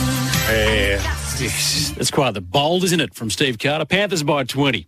Panthers by 20. Rooster Mars before the break. G'day, Kingy. I hope you're well, mate. I couldn't give a rat's who wins on Sunday. I'll be watching at my cousin's 60th bash just around the corner from my joint. Well done. Free beer and kegs and a pig and lamb on the spit. Stop it. You're $1 to win the Clive Churchill medal. Too short for my backing, Rooster Mars, but sounds like you had a great day planned. Enjoy, mate. We'll take a break. On the other side of this, we'll talk NRLW with Mary Kay. Yeah, I just want to feel alive with you. This is Higher Ground with Julian King. Look, I doubt she's going to have any fingernails left by the end of the weekend. Not only will the Eels feature in the men's grand final against the Panthers, but they take on the Newcastle Knights in the NRLW grand final. So it is shaping up to be a big Sunday for the blue and gold. Our dear friend Mary Kay from Ladies Who League will be part of the coverage here on Sunday on SEN for the women's grand final alongside Matt White and Jaleesa Rapp. She's on the line right now. Hello, Mary. Hello, Julian. I was going to say, forget about the fingernails. I'll probably start on the toenails next. I'd imagine you've been dressed in blue and gold for the entire week. Is that fair? I have been, and I have to say my big boss at work is also an Eels fan. And have you got time off? Has he given you time off? No, well... What? No, I don't think so. We're just not super... We're trying to be like, keep a lid on it a little bit, Jules. But I was going to say he showed up to a meeting the other day in his Eels jersey, and so did I. So we were twinning. It was great. And he's also banned the wearing of any Penrith jerseys. He said it was Jersey Week, but only for Parramatta Eels fans. Yeah, I think that's entirely reasonable. As they say, don't change your routine in grand final week. Now, look, it's good to see, isn't it, in the women's two sides who didn't feature the year before in the decider. And it speaks, I suppose, doesn't it, to the depth of the competition. In fact, the Knights and Eels, from memory, finished last and second last, and here they are. That's absolutely correct, Julian. And I think for two teams that didn't make it last year, and particularly the Knights, who didn't win a game in their inaugural season, they've recruited really well with the likes of Millie Boyle and Tamika Upton. and the Eels have just snuck in as well. So great for the competition, and I think is a great sign for those newer teams that have entered the competition. You mentioned there Upton and Boyle, and Boyle's in career best form, and you think about how they've showed so much faith to Newcastle in this prodigy, this sensation, Jesse Southwell. What does Parramatta have to do to keep them and indeed the rest of the team quiet? It's funny, Julian, because a lot of focus was on Parramatta and the fact that they only won that one regular season game. Now, that is absolutely true, but I also think it's a bit simplistic. So the Eels lost their first game against the Roosters. It was a heavy loss, 38 points to 16. And then the Eels changed around their halves pairing, lost to the Dragons by 6, to the Knights by 2, to the Titans by 2, and then beat the Broncos. So the last time that these two teams met, there was only 2 points in it. So I really give the Eels a chance here.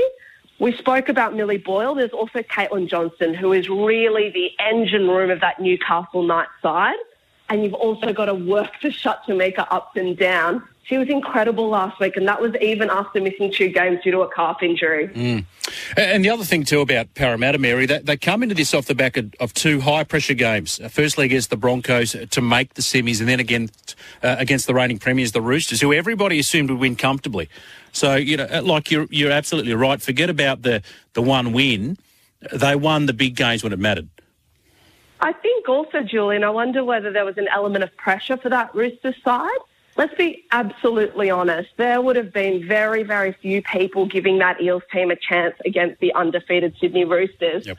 They were playing with house money last week, and we saw their best performance. I don't think it will quite be the same this weekend, but I think the Eels still will go in as underdogs, and will just have the opportunity to play their best footy and see what happens.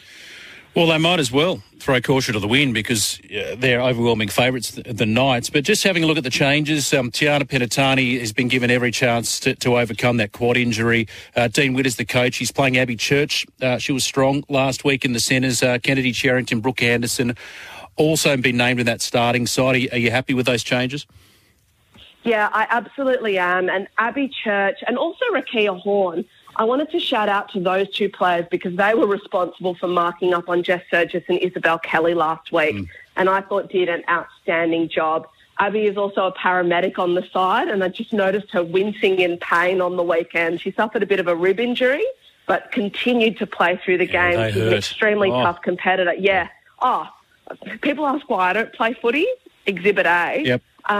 But yeah, Abby was extremely strong, and I'm very happy with that change. And Kennedy Cherrington, she's a vibe. She really brings energy to that team, so I'm glad to see her starting.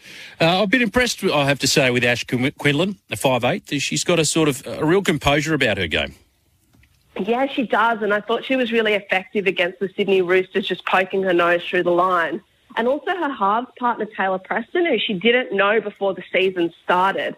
She was putting up some wonky old kicks last weekend, but they were certainly getting the results. But what I will say is that I felt like the Roosters showed a lack of urgency when getting to those kicks. I don't think we can expect to see the same from Tamika Upton this weekend. So what I need to ask you, I won't ask you tips because I know who you're going to tip. So let's just say Parramatta in both the women's and the men's by how much? So I've been pretty consistent this week. Yep. I've said Parramatta to win the women's by 6 points with Samaima Talfa to take home the Karen Murphy medal. And then in the men's, I know that Parramatta Eels team may leave you guessing right to the very end. So they're going to beat the Penrith Panthers by 4 points.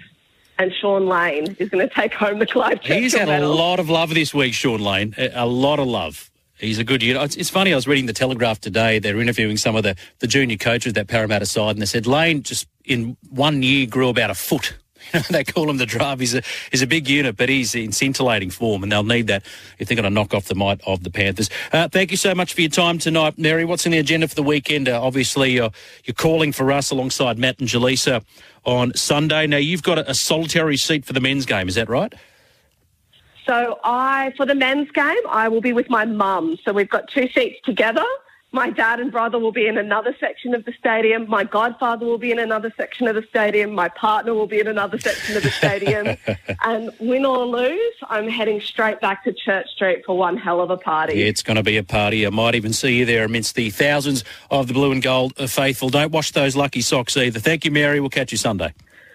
Thanks, Julian. There she is, Mary Kay from Ladies Who League, and part of our coverage here on SEN.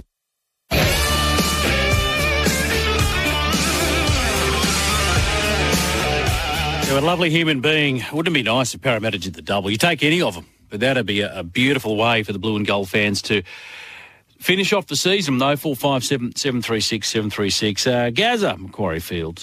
Hi, Julian. I remember the 1981 Grand Final halftime entertainment. Great idea, the jet band, but didn't go to plan. I'm trying to think the year. There's a couple of mishaps. There was the parachuters that missed the roof at the SFS and missed the ground and landed on the roof of the SFS. And then do you remember the year, well, and Optus were major sponsors of the tournament. And you had that television. The sides were meant to flip down and release a whole host of balloons, but one of the sides came clean off and hit the deck. And all you could think was, gee, lucky no one's standing under that. And then in more recent times, of course, Billy Idol coming out in the hovercraft, and he started off with a bit of white wedding. Down, down, down, down, down, down, down, down, down. He's waiting on some power. I love the footy. He does that pursed lip thing. What an anticlimax. The funny thing is, he didn't sing and he was still better than Meatloaf. Good luck to your teams on Grand Final Day, and what are you eating? Want to know what you're eating. Now, they've got this 1991 Grand Final up on the big screen at the moment. Now, before I came on air, I chatted to Joel and Socky on the run home. I'm a bit late to this, so sorry, Sugar, if you're still tuned in, because I did say I'd give it a run. He said, all right, push this hard on the program, so I'll do it now. The JJ Giltinan Shield. What we'd like to see, we saw it with the Parramatta Grand Final wins a bit earlier. If you're the minor premiers and you win the Grand Final, do a lap with the JJ Giltinan Shield. I like it. Let's bring that back. And they just showed before, as a try, a little bust by Brad Clyde. He threw a ball to the left winger, Matt Wood. He scored 2 tries that game. Matt Wood scores. And the minute he scores, they cross back to the Canberra Raiders Leagues Club. I didn't know if they'd stopped that. Joel doesn't seem to remember it. So let's see a lot of that in the coverage, whatever the coverage may be. Channel 9 on Sunday. So every time somebody scores, if Parramatta score, cross to the Para Leagues Club, see them jumping up and down, waving their streamers. Likewise, if Penrith score, you got cameras fixed on Panthers and see their supporters jumping up and down, going nuts. That's what we want to see. For me, that is Grand Final coverage. It's going to be weird without rabbits behind the microphone as well. There's a nice special too on the Nine Network tonight about rabbits. So if you're tuning into this program instead, well, firstly, you made the right decision, and secondly, you can catch it up on replay. 0457 736 736. Just looking at some of the numbers here. Nathan Cleary this year, 3 tries, 17 try assists. Average kick meters, 474.1. And his conversion rate, 86.8. He's finally going to get his Kangaroos jersey, not a moment too soon. And I'm a big fan of DCE, but it is certainly a changing of the guard. Now, Matty Johns, you might have caught him on This Morning with Andrew and Webby. Interesting, I don't know if you caught some of his predictions or tactical breakdowns in the News Corp papers. And he's talking about defensively, if I were Penrith, the primary goal to eliminate the opposition's attacking strengths. Parramatta's strength is playing through a defence with footwork, smart 1-metre passes. Their short passing has been a feature this series. Look at Regal, Cam and Gillard's 2 tries last week. Yeah, Reid Money just fed him the ball from dummy half. Yeah, whenever a Para player runs into the defence line, the outside defenders as a collective must close in rapidly, particularly when it's Mitch Moses. Then on Dylan Brown, I understand most times it won't be the man in front who'll make the tackle, it'll be the inside defender. And that defender needs to be tight and aggressive. Then he says, defensively, if I were Para, and I mentioned there his average kick meters, Nate Cleary, 474.1. And Matty John says, well, if you focus on Cleary's kicking, if Para can force Cleary to have a poor night with the boot, they almost certainly win. And we saw that, didn't we? Kick pressure on Cleary in Origin 1, and it worked. The Eels can't give him the time he had in week 1 of the finals. Those dead ball bombs from 50 out are match winners, that's true. Slow play the balls late in the count, cut down his time, that's obvious. But think about how you cut down his time.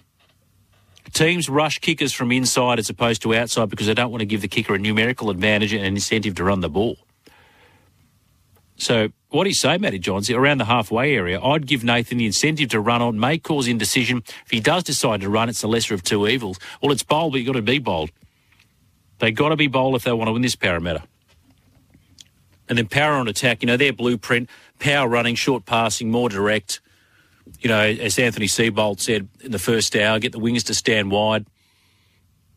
So then the defensive players, the opposition wingers, also have to stand wide in defence. It just creates a bit more space when they come back inside. If you get the guys pushing through, because Parramatta, if they dominate post-contact meters, they inevitably win the game. So that's what they do. Quick ball, second phase play. That's what they need to do. A lot of short passing works well. Then for Penrith, he says, Matty Johns, Para have been telling us they want collision, they want to defend aggressively, use that against them. Isaiah Yeo, clever ball playing, We know how integral he is to their attack. It makes the Eels defence sit rather than rush. Gets his fellow forwards in one-on-one tackles. And just like Dylan Edwards did a couple of weeks back, you frustrate the Eels middlemen, getting the outside backs to lead the yardage, and they do that so well, don't they? So well. Edwards, to a lesser extent, Charlie Staines, who hasn't played a great deal this week.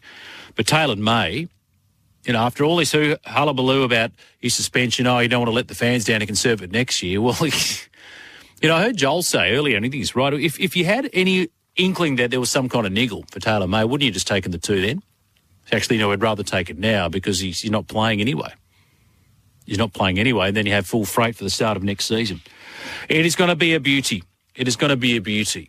I don't know. Look, you can't tip against Penrith, can you? Any given Sundays, they say, but on form alone, it's Penrith to lose. And they will win their second grand final, consecutive grand finals. It's so hard to go back-to-back. And as I said, those that are playing their third grand final inevitably lose. We've seen it with the Storm, the Roosters. We've seen it with the Bulldogs. We've seen it with the Manly Seagulls as well. And the last team to successfully win their third grand final was the Parramatta Eels back in 1983. Maybe that's an omen for the blue and gold. There's a real buzz around the joint at the moment, but it's going to be a beauty. And this is the grand final the NRL wanted. It is the heartbeat of rugby league in Sydney, Parramatta and Penrith. This is Higher Ground with Julian King. Well, that is us done a duster for this special grand final edition of Higher Ground this Friday night. Thank you. I hope you've all had as much fun as I have. Thanks to our great bevy of guests, Anthony Seibold, to join us in the first hour of the program to talk tactics. The key takeaway from me is, he says, if I'm Parramatta, I'm kicking early. And I'm trying to land the ball, as they say. What did Jack Gibson say? Kick it at the Seagulls. Land it somewhere away from Edwards and try and isolate him if you can. Tactically, that's a good approach. You've got to come out the blocks early, Parramatta. Thanks also to Parramatta legend Steve Zip Manella. He likes his team. He thinks they can get the job done, blue and gold. Good to catch up with him. And the most capped Panther, Stevie Carter, 248 games for Penrith. He says, look, Penrith will win it easily. All this talk about Nathan. They can't shut him down. He's too good. Penrith 20+.